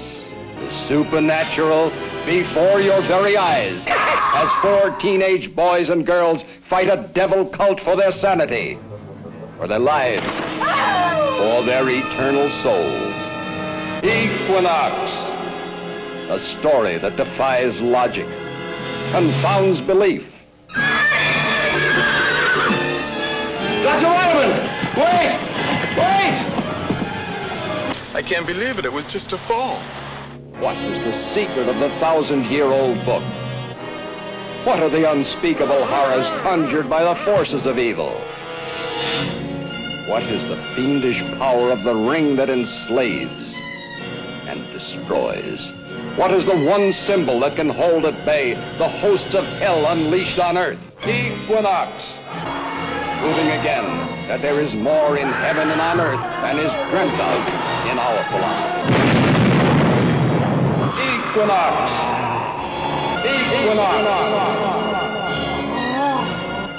Begins where Rosemary's Baby left off.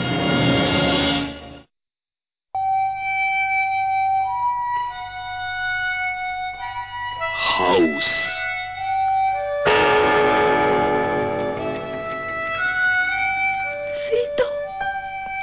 私あなたを救えなかった。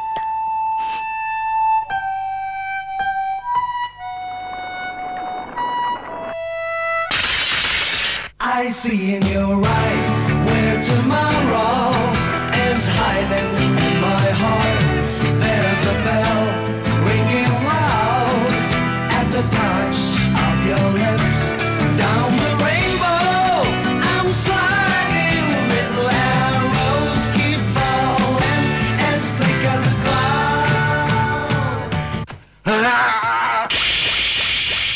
眩しくて怖いのよ、日の光が。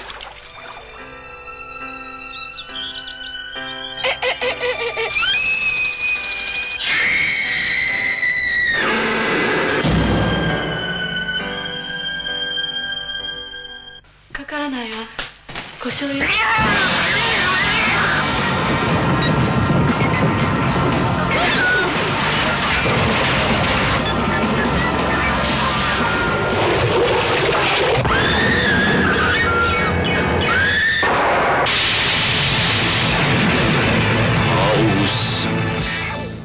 So we are back, and we're going to go with the first movie from 1970, Equinox.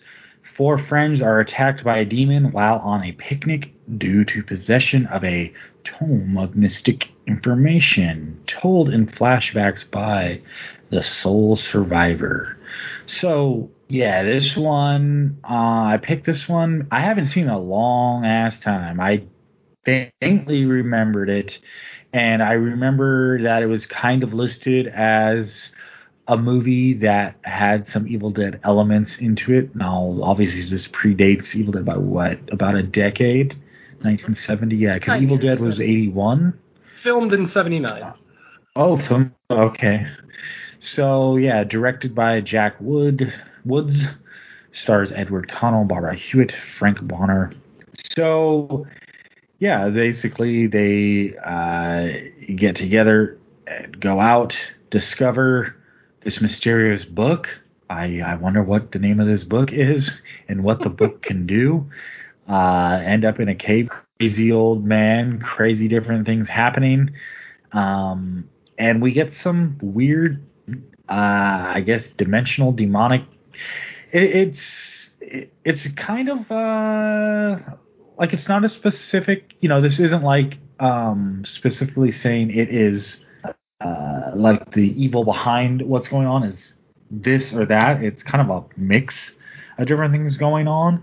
And, when I pick these two, it's almost like it's more elements from these movies. I would not say watch Equinox thinking it's Evil Dead 10 years earlier, because that's not exactly what this is. You could never say Evil Dead's a remake in that sense of Equinox. It's more elements of this, I think, of what's going on. The group of friends, finding the book, unleashing craziness. The stop motion in this is really cool. Definitely a relic of a bygone era, something you don't see a lot of anymore. But, I don't want to get too far into it before handing it off. So, Venom, tell me what you thought about Equinox. I'm pretty sure you've seen this before, right? Actually, yes, I have seen this, but this might as well have been a first-time watch, because if I remember correctly, I think I actually saw Equinox in the late 70s. And I remember because, let me just tell you a quick story here. The first time I saw Equinox, I saw it the same day as the first time I watched Herschel Gordon Lewis's Blood Feast. And I remember thinking that Blood Feast was so much a better movie at the time. Like I said, I was like 9 or 10 years old. And I just remember thinking, Blood Feast was great with all the blood, and Fuad was such a crazy character, and blah, blah, blah. And I remember Equinox being kind of dull, probably because I watched it right after Blood Feast.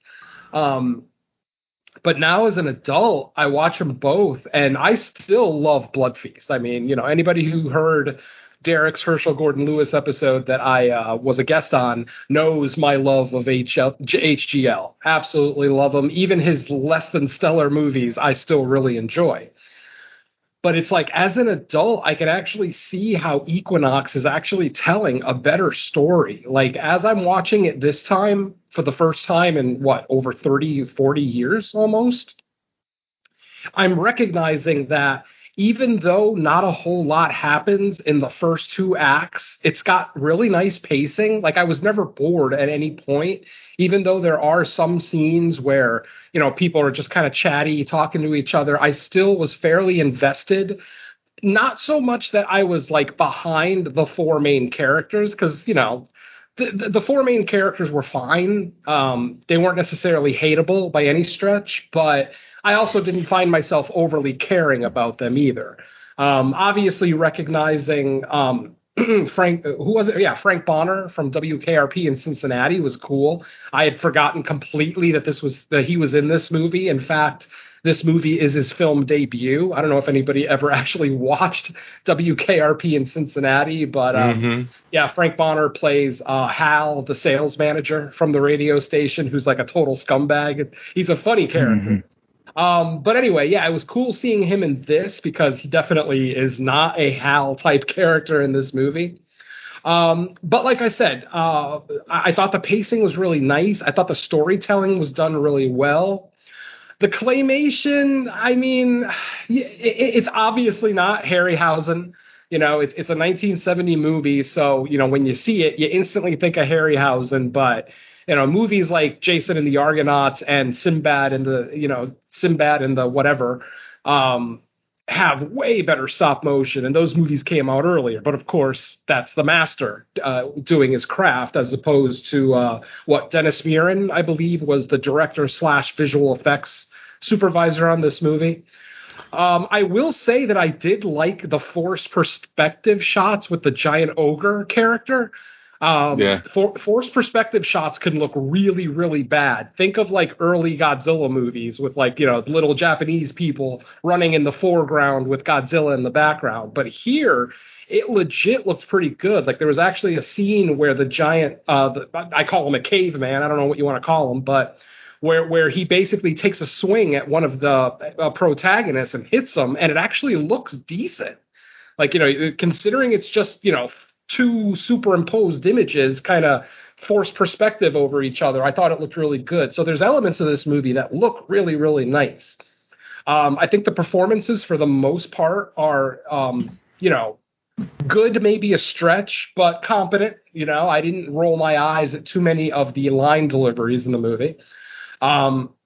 I like the creature effects, even though the claymation is a little not claymation, the stop motion is a little iffy with the first monster and then the demon at the end.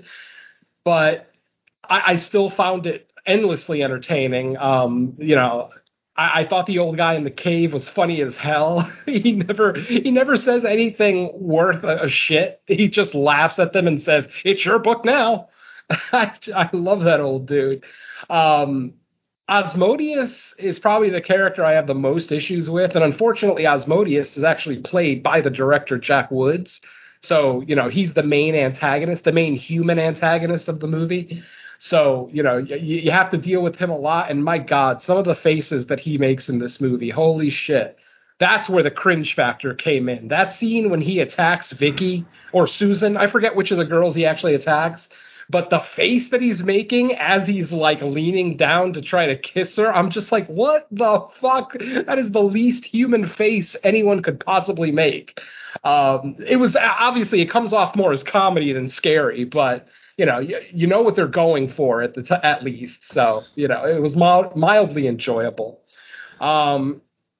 But yeah, man, you were talking about try not to go into this thinking about it as an Evil Dead inspiration. Mike is absolutely right, because if you go into it knowing that it's an Evil Dead inspiration, you see Evil Dead everywhere, all over this movie, even with the creatures. I mean, we've got that stop motion Satan looking demon at the end, very reminiscent of the stop motion flying demons from Army of Darkness. You know, we've obviously got the Book of the Dead. They don't call it the Necronomicon here, but they do still call it the Book of the Dead. It doesn't look like the Necronomicon. It looks more like a traditional leather-bound book. It's not human skin written in human blood, blah, blah, blah. But, you know, you could still definitely tell that they were going for some kind of ancient evil tone. But despite all its shortcomings, I still find it to be a fairly fun movie, especially if it's one that you haven't seen in a long time. I'm not sure that it's one that I'll return to that often. But for not having seen it for almost 40 years and watching it this week, I actually had a pretty good time with it. And then some of the goofs in the movie are so hysterical. I mean, this movie was shot for $6,500. And even in 1970, that's a micro budget. That's next to nothing. This was basically a student project, and you can tell, and I don't know if you guys noticed it too, I really hope that you did, but did you notice the constant changing lengths of hair and sideburns throughout the movie? I can tell you why in a minute when I get to my... Oh, I'm sure we could probably figure out the explanation. You know, you'll have the exact one, obviously, but...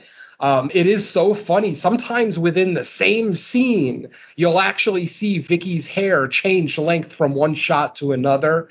There was a couple of shots where Susan looks like she's wearing a wig, and then in other shots, it looks like it's actually her real hair. So, and then, like I said, the sideburns too, the two main guys literally in the same scene, you'll see the sideburns change length. They'll be long, then they'll be short, and they'll be long again.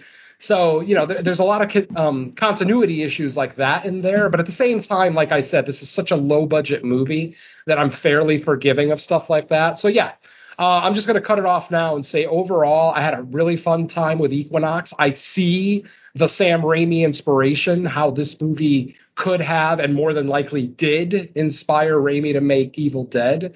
And because of that, rather than having like a love-hate relationship with it, I actually kind of find myself more like liking it more because of the what I see as the blueprint of what will become the Evil Dead. So yeah, fun movie.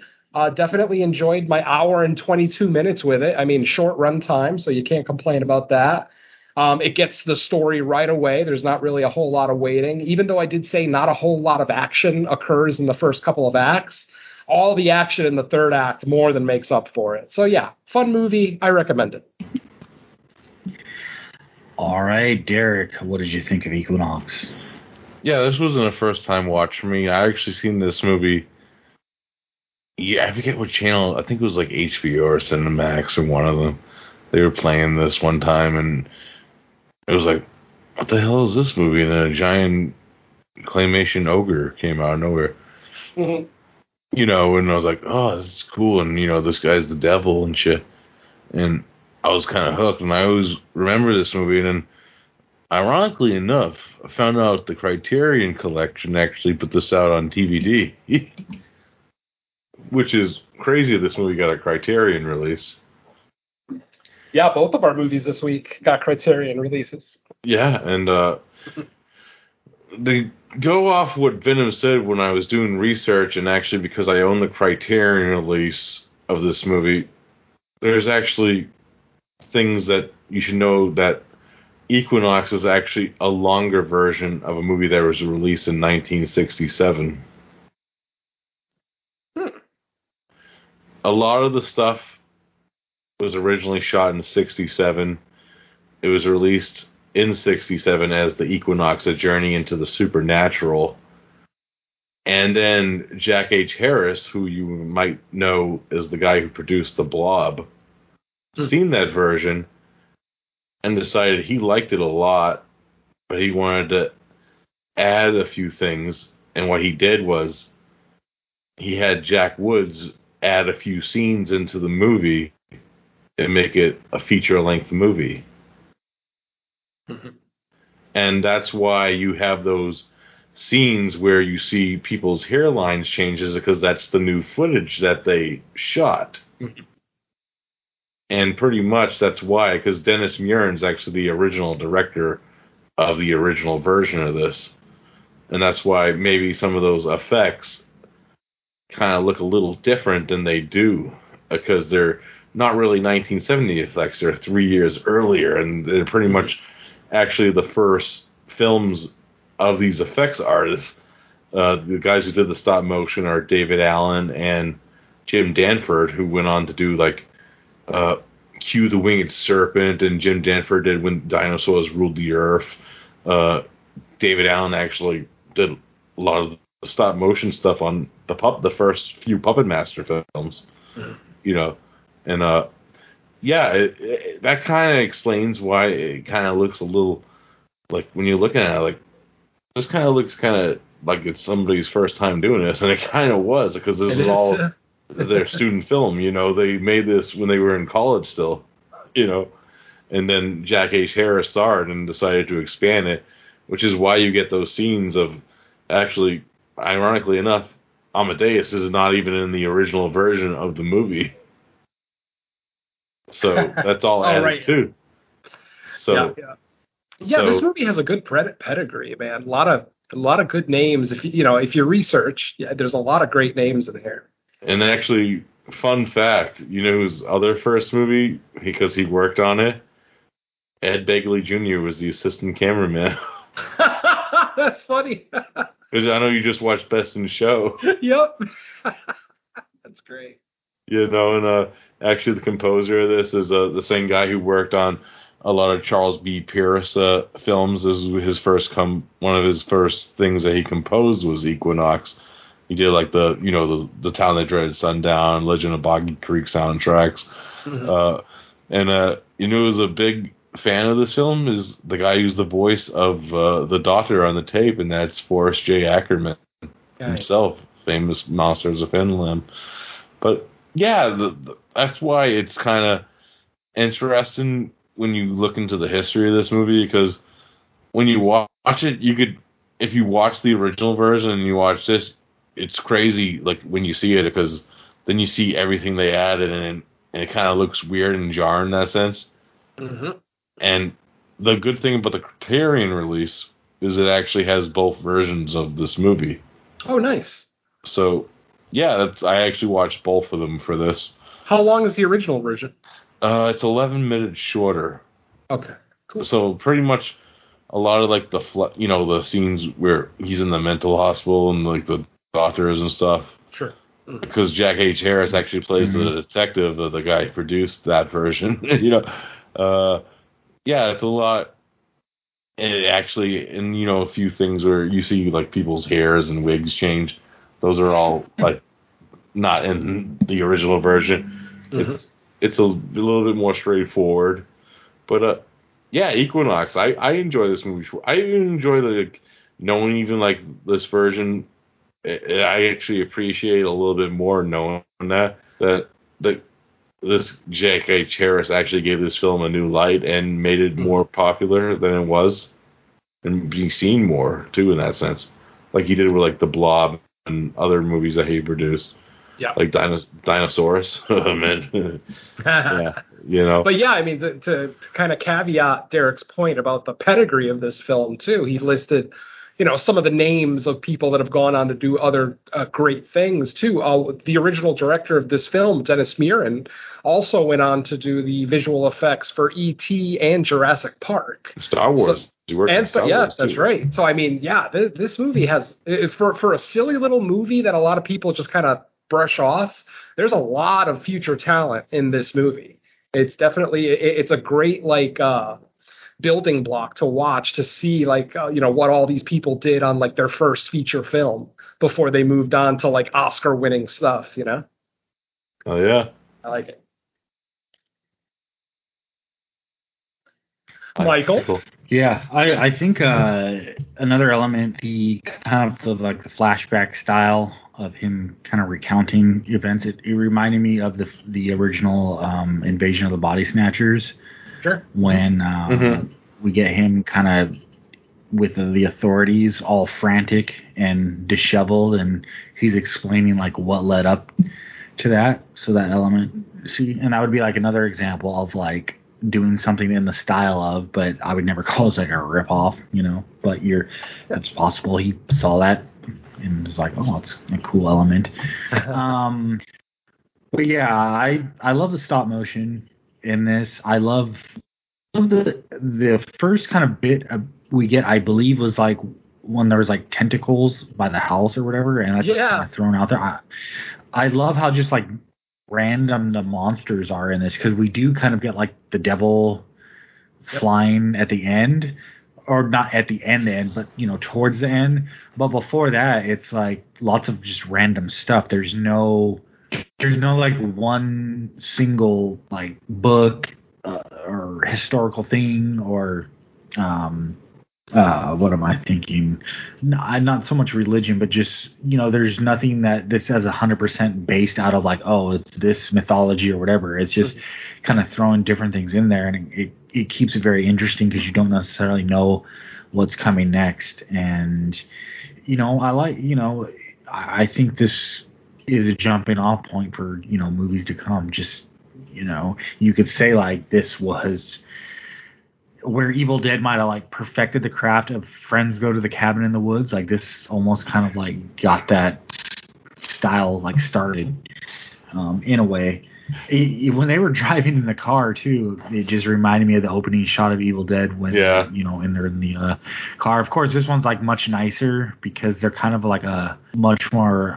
It seemed like kind of preppy-ish group of friends, well-to-do. Was it a Cadillac that they ran? A convertible Cadillac, maybe? I think so. Yeah. Either one, like a classic car from that era. Good-looking car.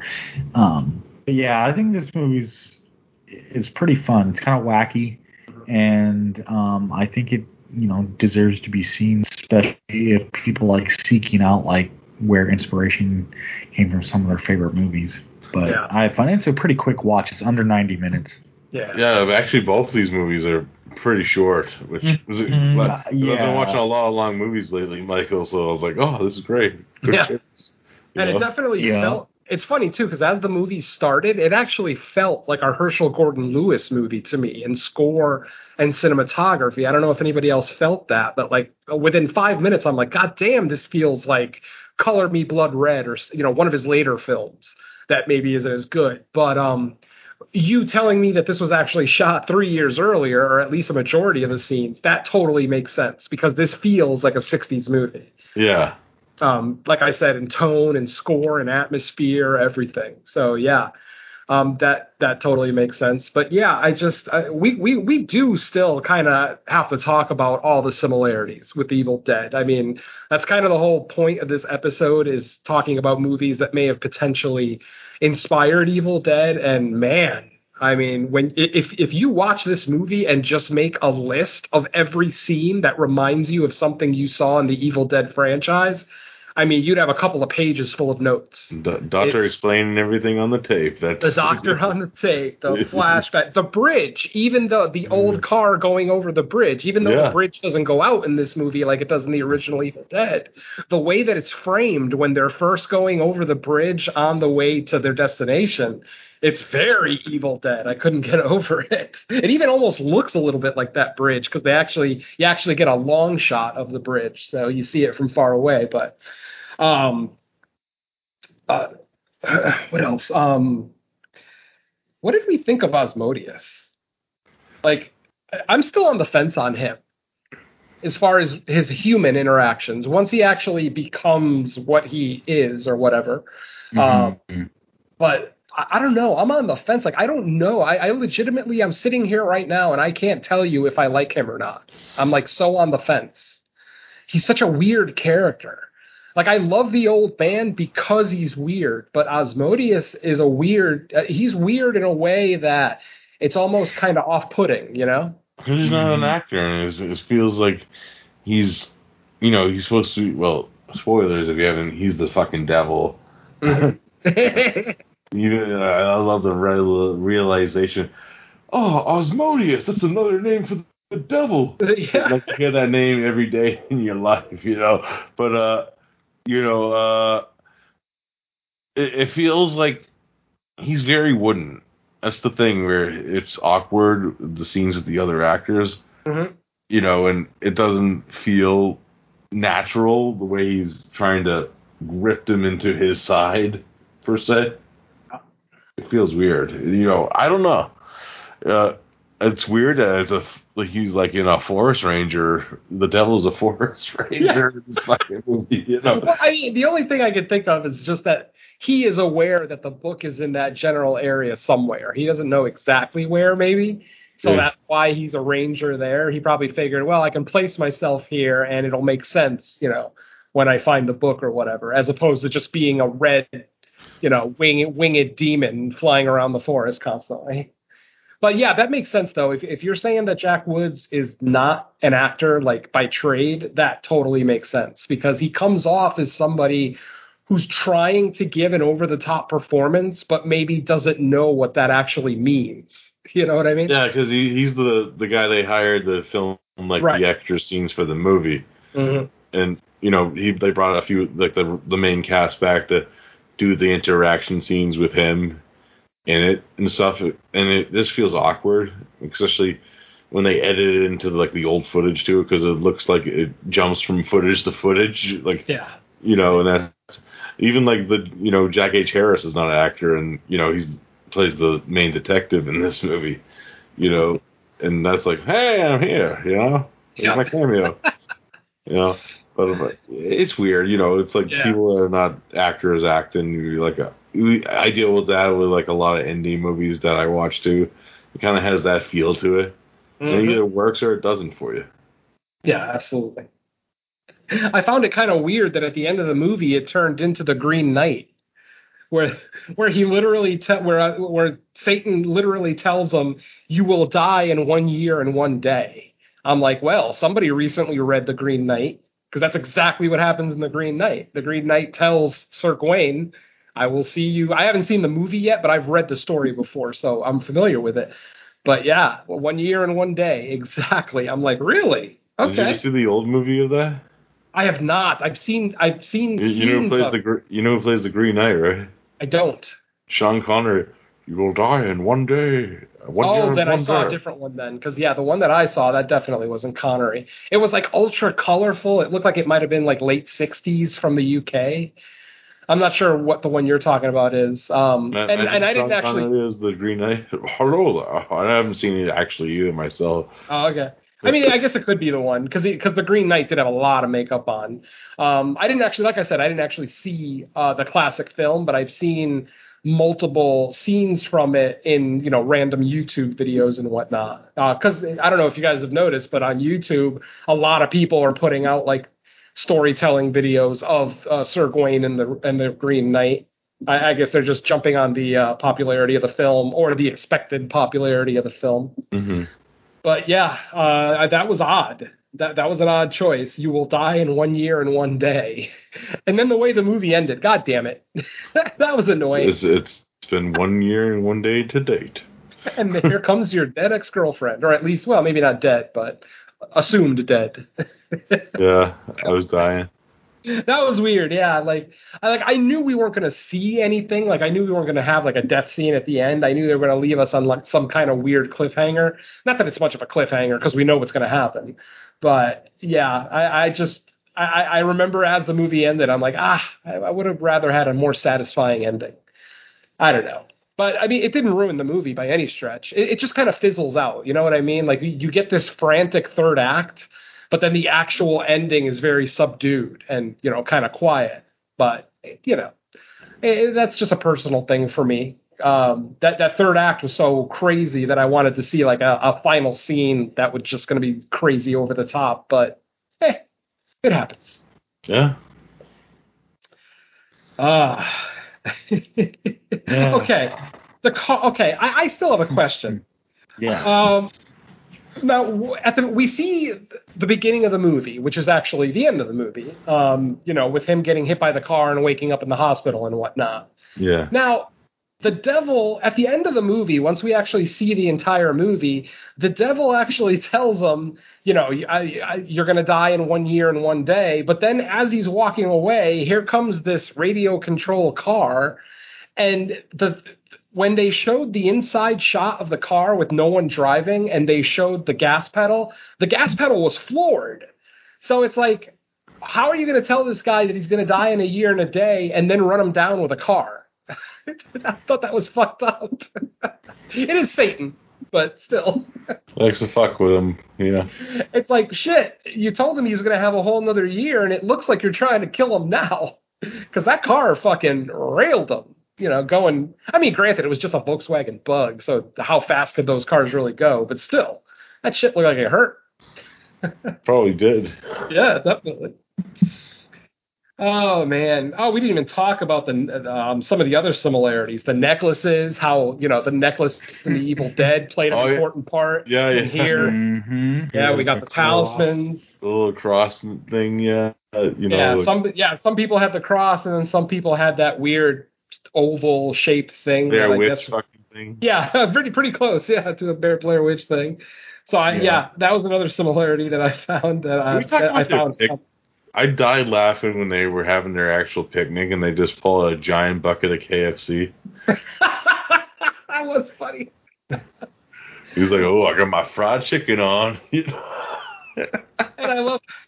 I love how Asmodeus had a magic ring. Like, instantly, I'm like, is he in the Green Lantern Corps? And I don't know.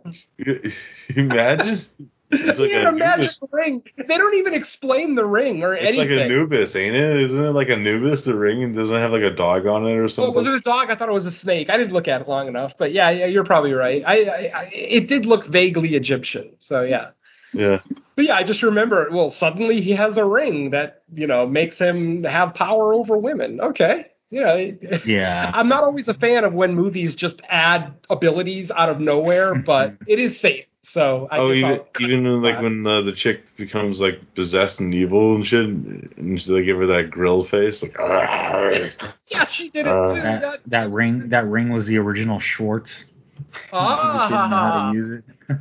you have the same. Yeah, I've got the upside. You've got the downside. Oh, so good. Well, I hate when I get my Schwartz stuck together. Yeah, but how about? I was just gonna say.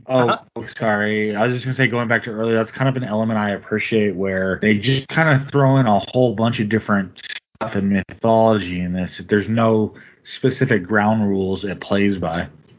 Definitely. Yeah, for sure.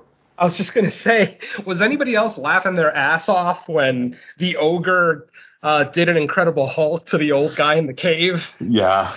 Slamming him around like the Hulk and Loki. Oh my god, that was great. Yeah, this movie not only influenced the Evil Dead, influenced that scene in Avengers. There you go. It was funny too. I found it odd that right after they witness the old guy get completely decimated by the ogre, nobody really says anything. But then like 5 minutes later, Vicky just out of nowhere goes, "That thing killed the old man." Almost like her brain shut off for like 5 or 10 minutes or something. Like just out of nowhere, she reacted to the old man getting killed. Like, okay, whatever, I'll take it. It happens. Yeah. Delayed reaction. I'll chalk it up to shock, I guess. But I mean, shit, if I saw that in real life, it would be so hard for me not to laugh. I would just be laughing my ass off. That's what you get, you old fuck. Oh, God. All right, what do we say we wrap this one up? Yeah, let's go. Let's drop some acid and go into the next movie. Yeah. So if this one was an Evil Dead inspiration, we could say the next one could be an Evil Dead 2. Like almost like what Raimi didn't have the budget or constraints to do in the first one, he's like, now we can do in the second one because, man, this next movie from 1977, House. I'll say it like that. House. Yeah, House. A schoolgirl and 6 of her classmates travel to her aunt's country home, which turns out to be haunted. It sure is. Haunted with lots of cool and weird effects that, man, it gets pretty wild here. It definitely builds up to more wild stuff to when I see her taking the severed head out of the little well. Just a cool ass shot. Oh, that's I don't, I've obviously seen this one, before a couple times, but I can't recall like how I had first heard of this movie. It came across somehow. Maybe it was like a DVD release or something, and that put it on the map for me. But at the time, like, I don't remember many people ever talking about this at all. And now, obviously, through the years, more people have seen it. It's had multiple releases. So it's out there a lot more now. Mm-hmm. But man, when I first saw it, it kind of blew my mind. And the first thing that came to my mind was like, wow, this looks like. And I looked up when it was made, and I was like, man, this definitely could have been something like Sam Raimi had seen and kind of drew from, just because of it, the haunted house. There's almost like a playful nature to it that you see in Raimi's Evil Dead movies, right? At least the second one. I mean, if we're all under the agreement that the second one is more splatterhouse horror than straight horror, where there's comedy integrated and there's a playfulness to the Kandarian demons. Exactly. These demons will definitely, they're there to kill you, but they're going to have a good time doing it. They kind of fuck with you in that sense. And I felt that kind of vibe with this movie where, yes, nothing really good comes of being haunted, but there's a playful nature to it, which I think tonally is really close to kind of what they go for in the second Evil Dead movie. But I'll go with Derek first on this one. I know it's not your first time watching it, so I shouldn't even ask, but what did you think of this movie for the rewatch? Man, I didn't have enough drugs this rewatch. This movie is a fucking trip and a half, yo. This, just when you hear the story that he made this movie because he had the idea to make this movie from his 12-year-old daughter, tells you everything about this movie. His 12-year-old daughter had a fear of being eaten by the mirror in her bedroom. Yeah. That's pretty epic. And he's like, I'll just take that and make everything dangerous in this house. Like, you want to see a piano eat somebody?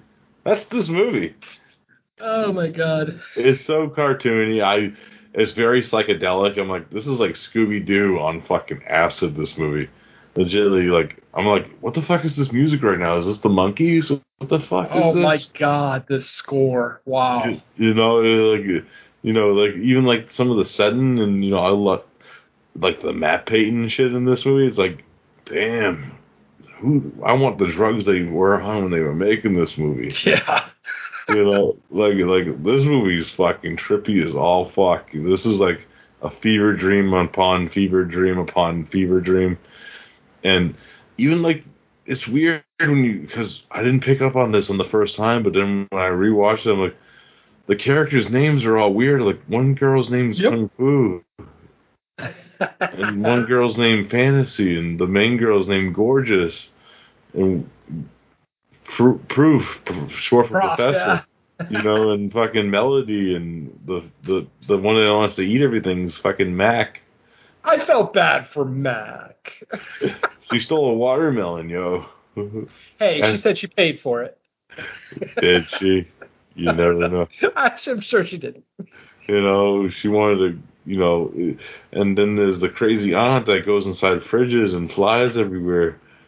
And I love her. Yeah, she's great. And then you got Mr. Togo, who's like the weirdest character ever.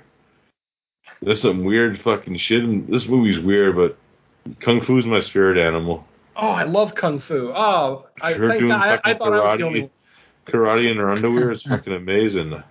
It's funny because one of the girls' name was Gorgeous, and she was not the prettiest of the bunch.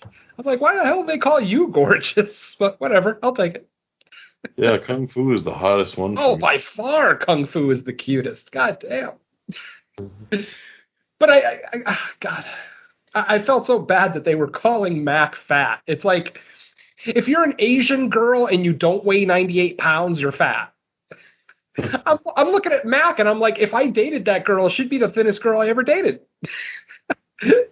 I couldn't get over it. I felt so bad because the whole movie they're making fun of her. They're saying all she thinks about is eating, and I'm looking at her thinking, at the most you're 5 or 10 pounds overweight. What the fuck? Yeah, and then her death is they eat her. Oh God, so sad. Yeah. Yeah, this movie's fucking nuts. The stuff with the piano reminded me of like Evil Dead with the piano. Just little instances like that. Yeah.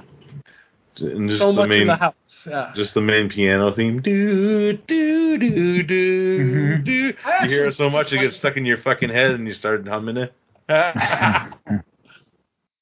Yeah, what's the name of that song? Something like Dreams, Days Gone By, something like that. Something like that, yeah. But this score is awesome. It's funny because it's one of the most American scores I've ever heard for an older Japanese film. Older as in, older than the 80s. Because every song that has lyrics in it is American. It's all English lyrics. And I just remember thinking, man, that the score in this movie is equal parts kids show, soap opera, sitcom.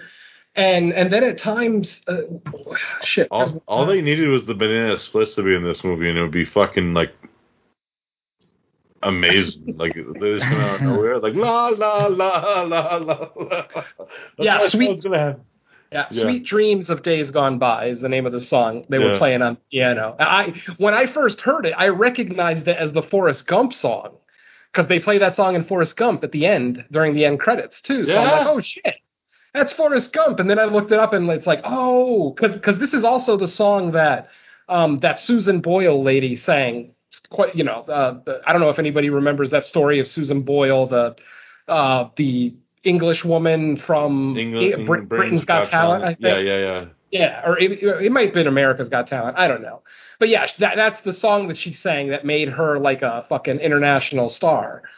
And yeah, when I heard it in this, I'm like, what the hell? Like every song in this movie is American, which, like I said, as an American, it kind of endears you to the movie. You know, you don't have to listen to like Bollywood music or, too much traditional Japanese or whatever. But yeah, it was really weird because it felt like they were trying to make an American film. Like definitely had a lot of Western influences in there.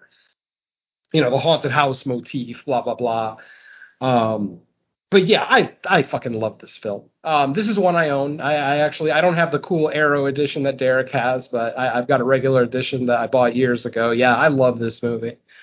This was frantic in all the best ways. I mean, some of the kills in this movie between death by mattress, death by piano, death by wishing well or whatever. It just, yeah. The variety of kills in here, the fact that both the aunt and the house seem like they're having a blast, like they're literally enjoying killing these girls to the point that even after the girls die and come back, they're laughing as well. Like every dead girl in this movie has a smile on her face. It's kind of funny. It's very high concept, but they pull it off, which is. Yeah. Anytime something or a movie really goes for it, there's always that chance that it doesn't land. But this one, it manages to hit on everything it does. And I think visually it's just so stunning. Like even just the scenes where they're talking on the porch and you see like the orange skies with kind of like the purple or like orange clouds with like the purple kind of sky in the clearing. Yeah. Just, it looks so beautiful. And it in any other movie, you'd be like, what the hell? But in this, it just fits perfectly with everything going on. Like once the crazy starts happening, you buy into everything else going on just because right off the bat, it just turns upside down and you're just kind of there for everything. And you kind of don't want it to end because like we already brought up, it's not that long of a movie. So they pack everything in to kind of like the second and third act. Oh my god, this is amazing! I was reading some trivia.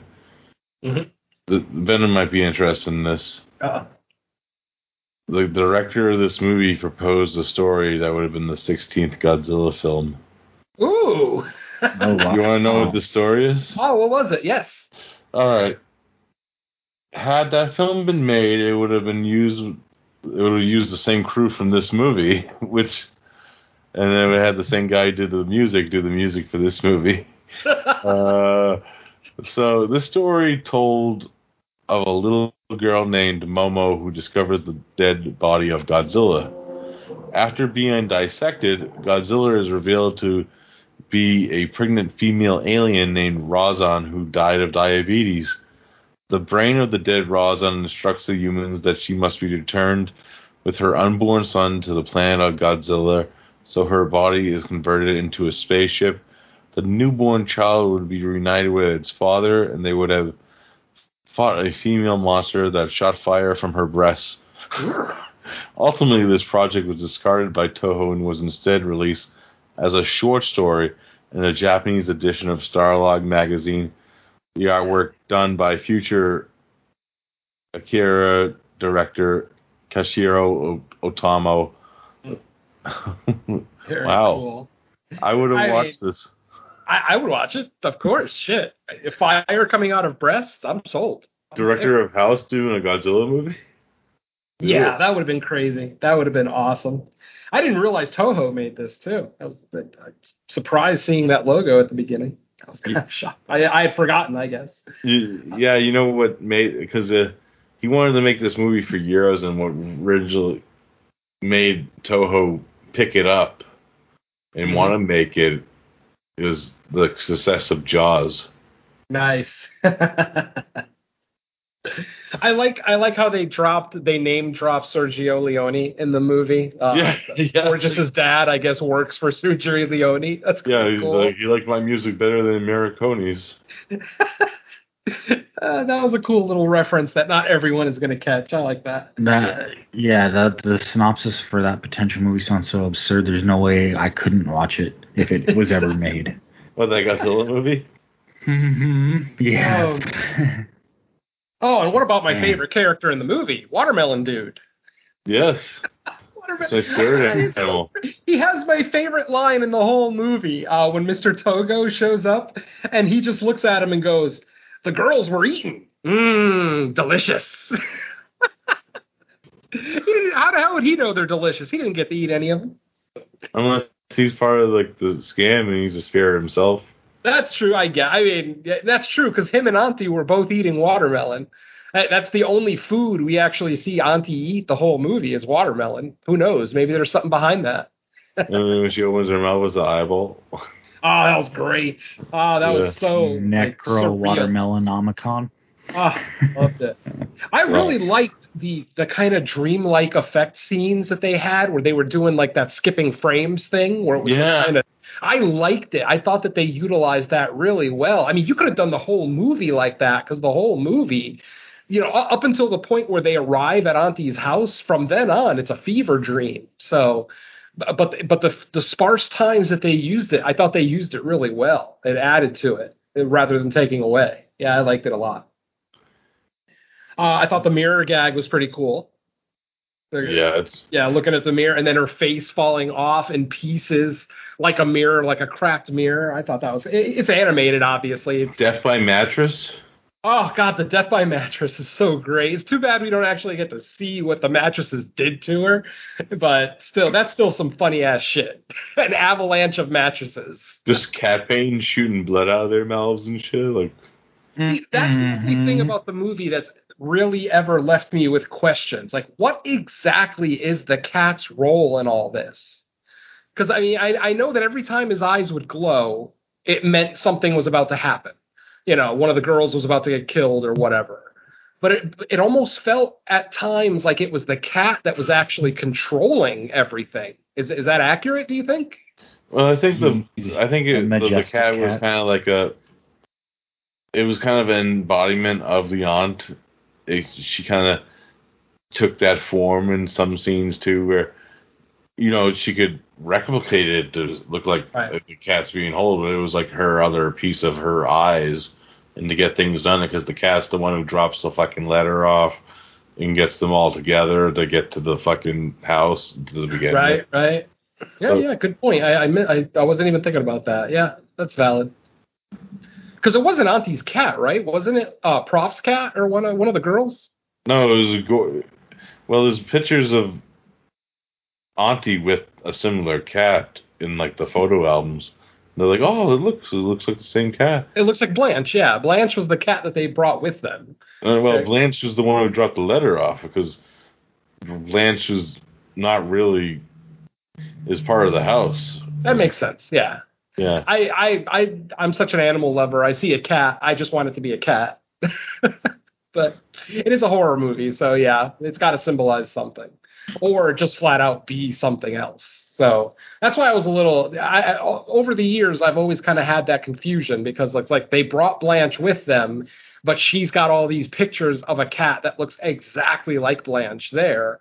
And even when they get there, Blanche instantly jumps on Auntie's lap, almost like they were old friends. So it does kind of make sense what you're saying. Because she's like, oh, look at you. You look like a pretty cat. Because, you know, she discovers a cat one day.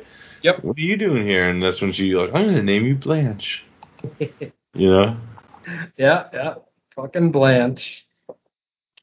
Oh, man. Good. Yeah, I mean, I like how the score started to get funky after a while. Like, this score is very 70s. Like I said, it starts out with, like, kids' music at the beginning, and then there's, like, sitcom music throughout multiple scenes. But then, like, in the third act, there's scenes where it's, like, straight funk music playing, like some good Motown funk. Yeah. Yeah, this is an eclectic soundtrack. I mean, especially for a Japanese movie from 1977. You know, there's no licensed music on here necessarily, like pop hits or anything. But, yeah, it definitely took me back, realizing it's an English score. It's a very nice contrast to, like, what's going on screen. Almost like a happy-go-lucky, upbeat soundtrack in places while everything that's going on the screen. And that's what kind of gives it that playful tone to it. Like, even though it's a movie about like a haunted house, you still can't help but like smile and grin at like what's going on the screen because of the technique or the way it's being filmed. It's weird because the only other score that kind of sounds like this actually is a Morricone score, and it's the score to Solo. Oh God. Where it's like, you know, all this fucking hate, like fucking debaucheries happen, and then it's like, instead of like dreadful music, it's like playful fucking Morricone music, which is fucking weird. It's like la la la la la, like what the fuck? I think I was so horrified by what was going on screen that I almost didn't notice the score. It was noticeable to me, like because I always love Morricone scores, and it's like it's like what the fuck? Why is it so like playing like it's not like it was supposed to be a happy ending when this girl's getting scalped on screen? Like what the fuck? And what the hell was up with I forget who it was. Who was the piano player girl? Melody. That's Melody. Okay. The scene where Melody sniffs what's her face's panties, Kung Fu's panties. I'm like, what the hell did I just watch? They're trying to figure out if the panties belong to one of the girls that's missing. Melody actually takes the panties and sniffs them. Yeah, that's girls a very know each other? interesting method. With all these I'm not familiar with that method of trying to locate the owner of. Yeah. You know, these girls did more than just sniff each other before. Oh, I believe it. I definitely believe it. That's in the prequel. The prequel short. House you is the warmest color. Oh man. Yeah, but this one's definitely highly recommended. Like another case, of it's wild and it's much more regularly available now. So yeah, people should HBO. definitely grab this one. HBO Max currently, both of these. It's kind of cool because I mean, it seems like two random movies just to show up on it, which I assume like it's because, you know, they're licensed for distribution through some parent company that HBO does business with, but still just the fact that through all these distribution links it ends up on HBO Max. You wouldn't think, hearing HBO, that these are necessarily two titles that like they would grab to put on. Yeah, I think it's like the TCM. TCM's the one that, you know. Well, HBO Max has a lot of Criterion on there. If you actually flip through their catalog, there's a lot of Criterion in there. I know Criterion has their own app, so I assume that the stuff on HBO Max is stuff that's not on the Criterion app, maybe. But yeah, there's a lot on there. Yeah, like all the Godzillas are on there. Actually, Qui-Gon and Yojimbo. Yeah, like all the Three Colors trilogies on there. Yep. I highly recommend. I love all those movies. Yes. Yeah. Now, if HBO would just shell out the money for the rights to Tales from the Crypt, we'd be all set. I've got the DVD box set. I'm good. Yeah, I got all the DVD sets too, but still, like if they were to like remix it or something, do something with them, remaster them, yeah, definitely. I mean, I don't know that they. TV, and you know when they were filmed, it was like on full screen, so they can't really look as good as. Right.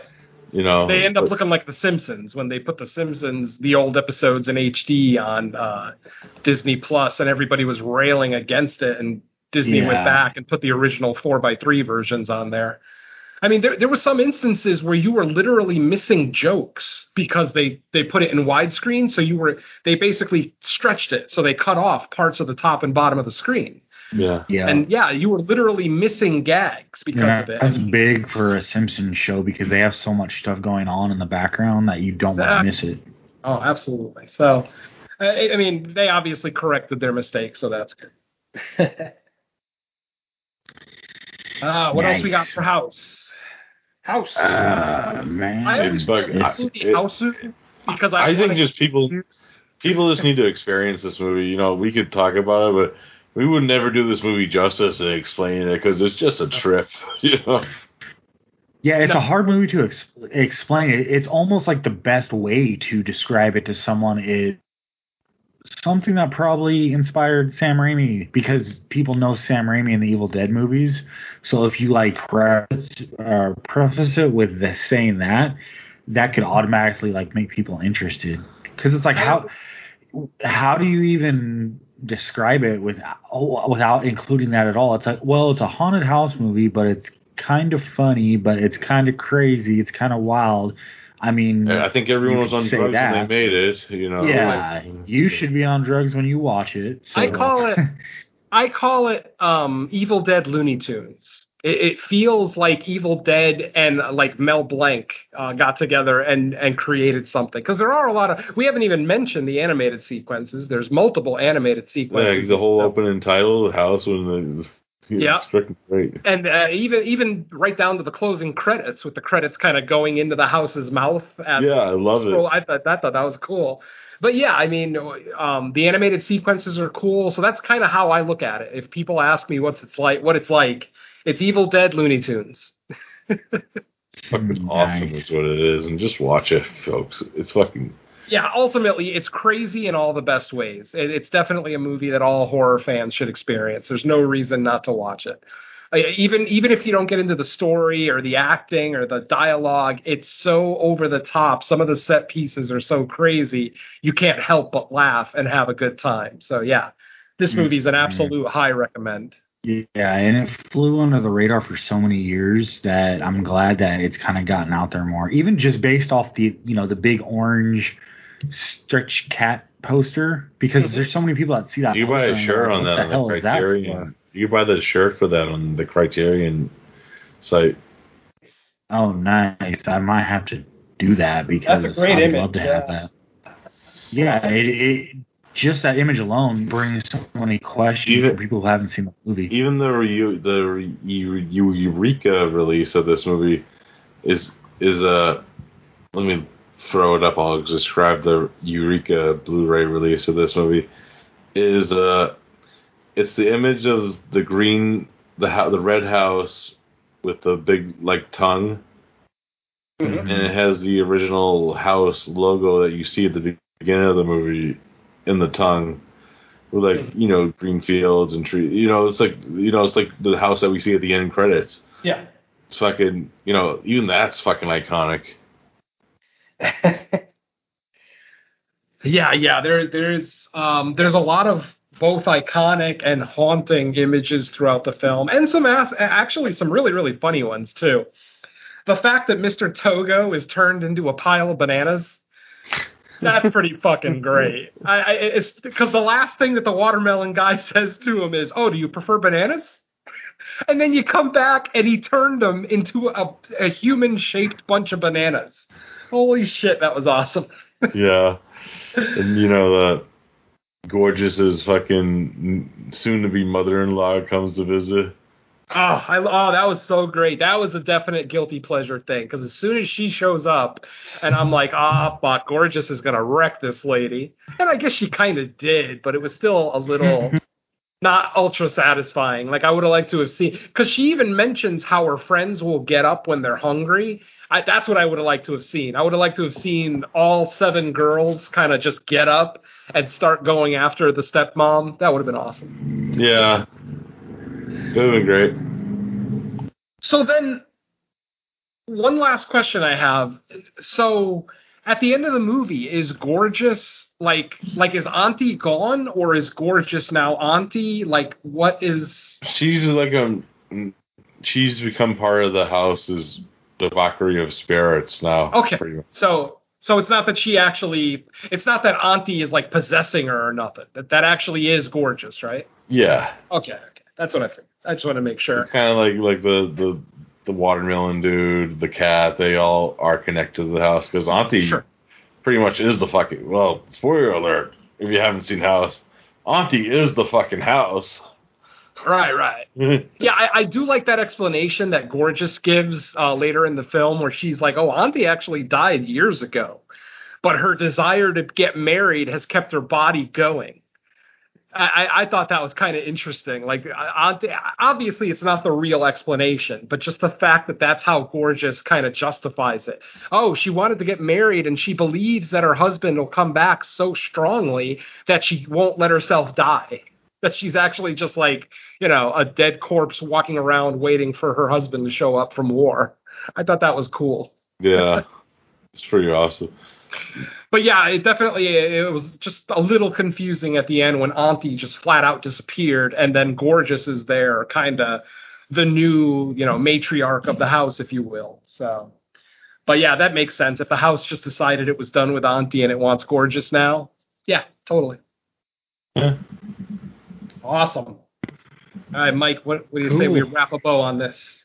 Yep, the haunting is over. We are going to get out of here, but we need to figure out where else people can hear us that they didn't know about before, or at least find out what new episodes we got.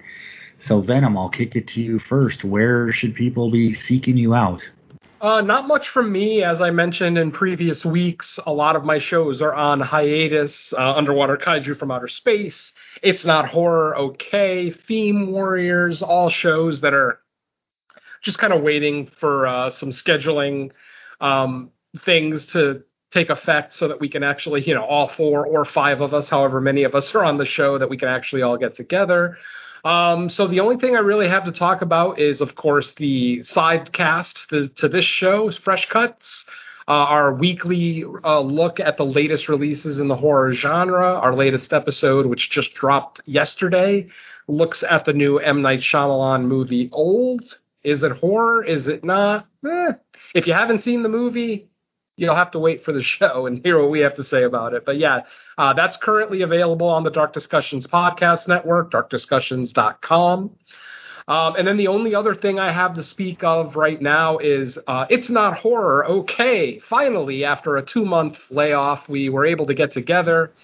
NHL playoffs are over, and NBA playoffs are over. All the sports fans can now get back to podcasting, and we recorded our latest episode, which Derek kind of alluded to earlier. We did a commentary for Christopher Guest's classic mockumentary Best in Show from 2000.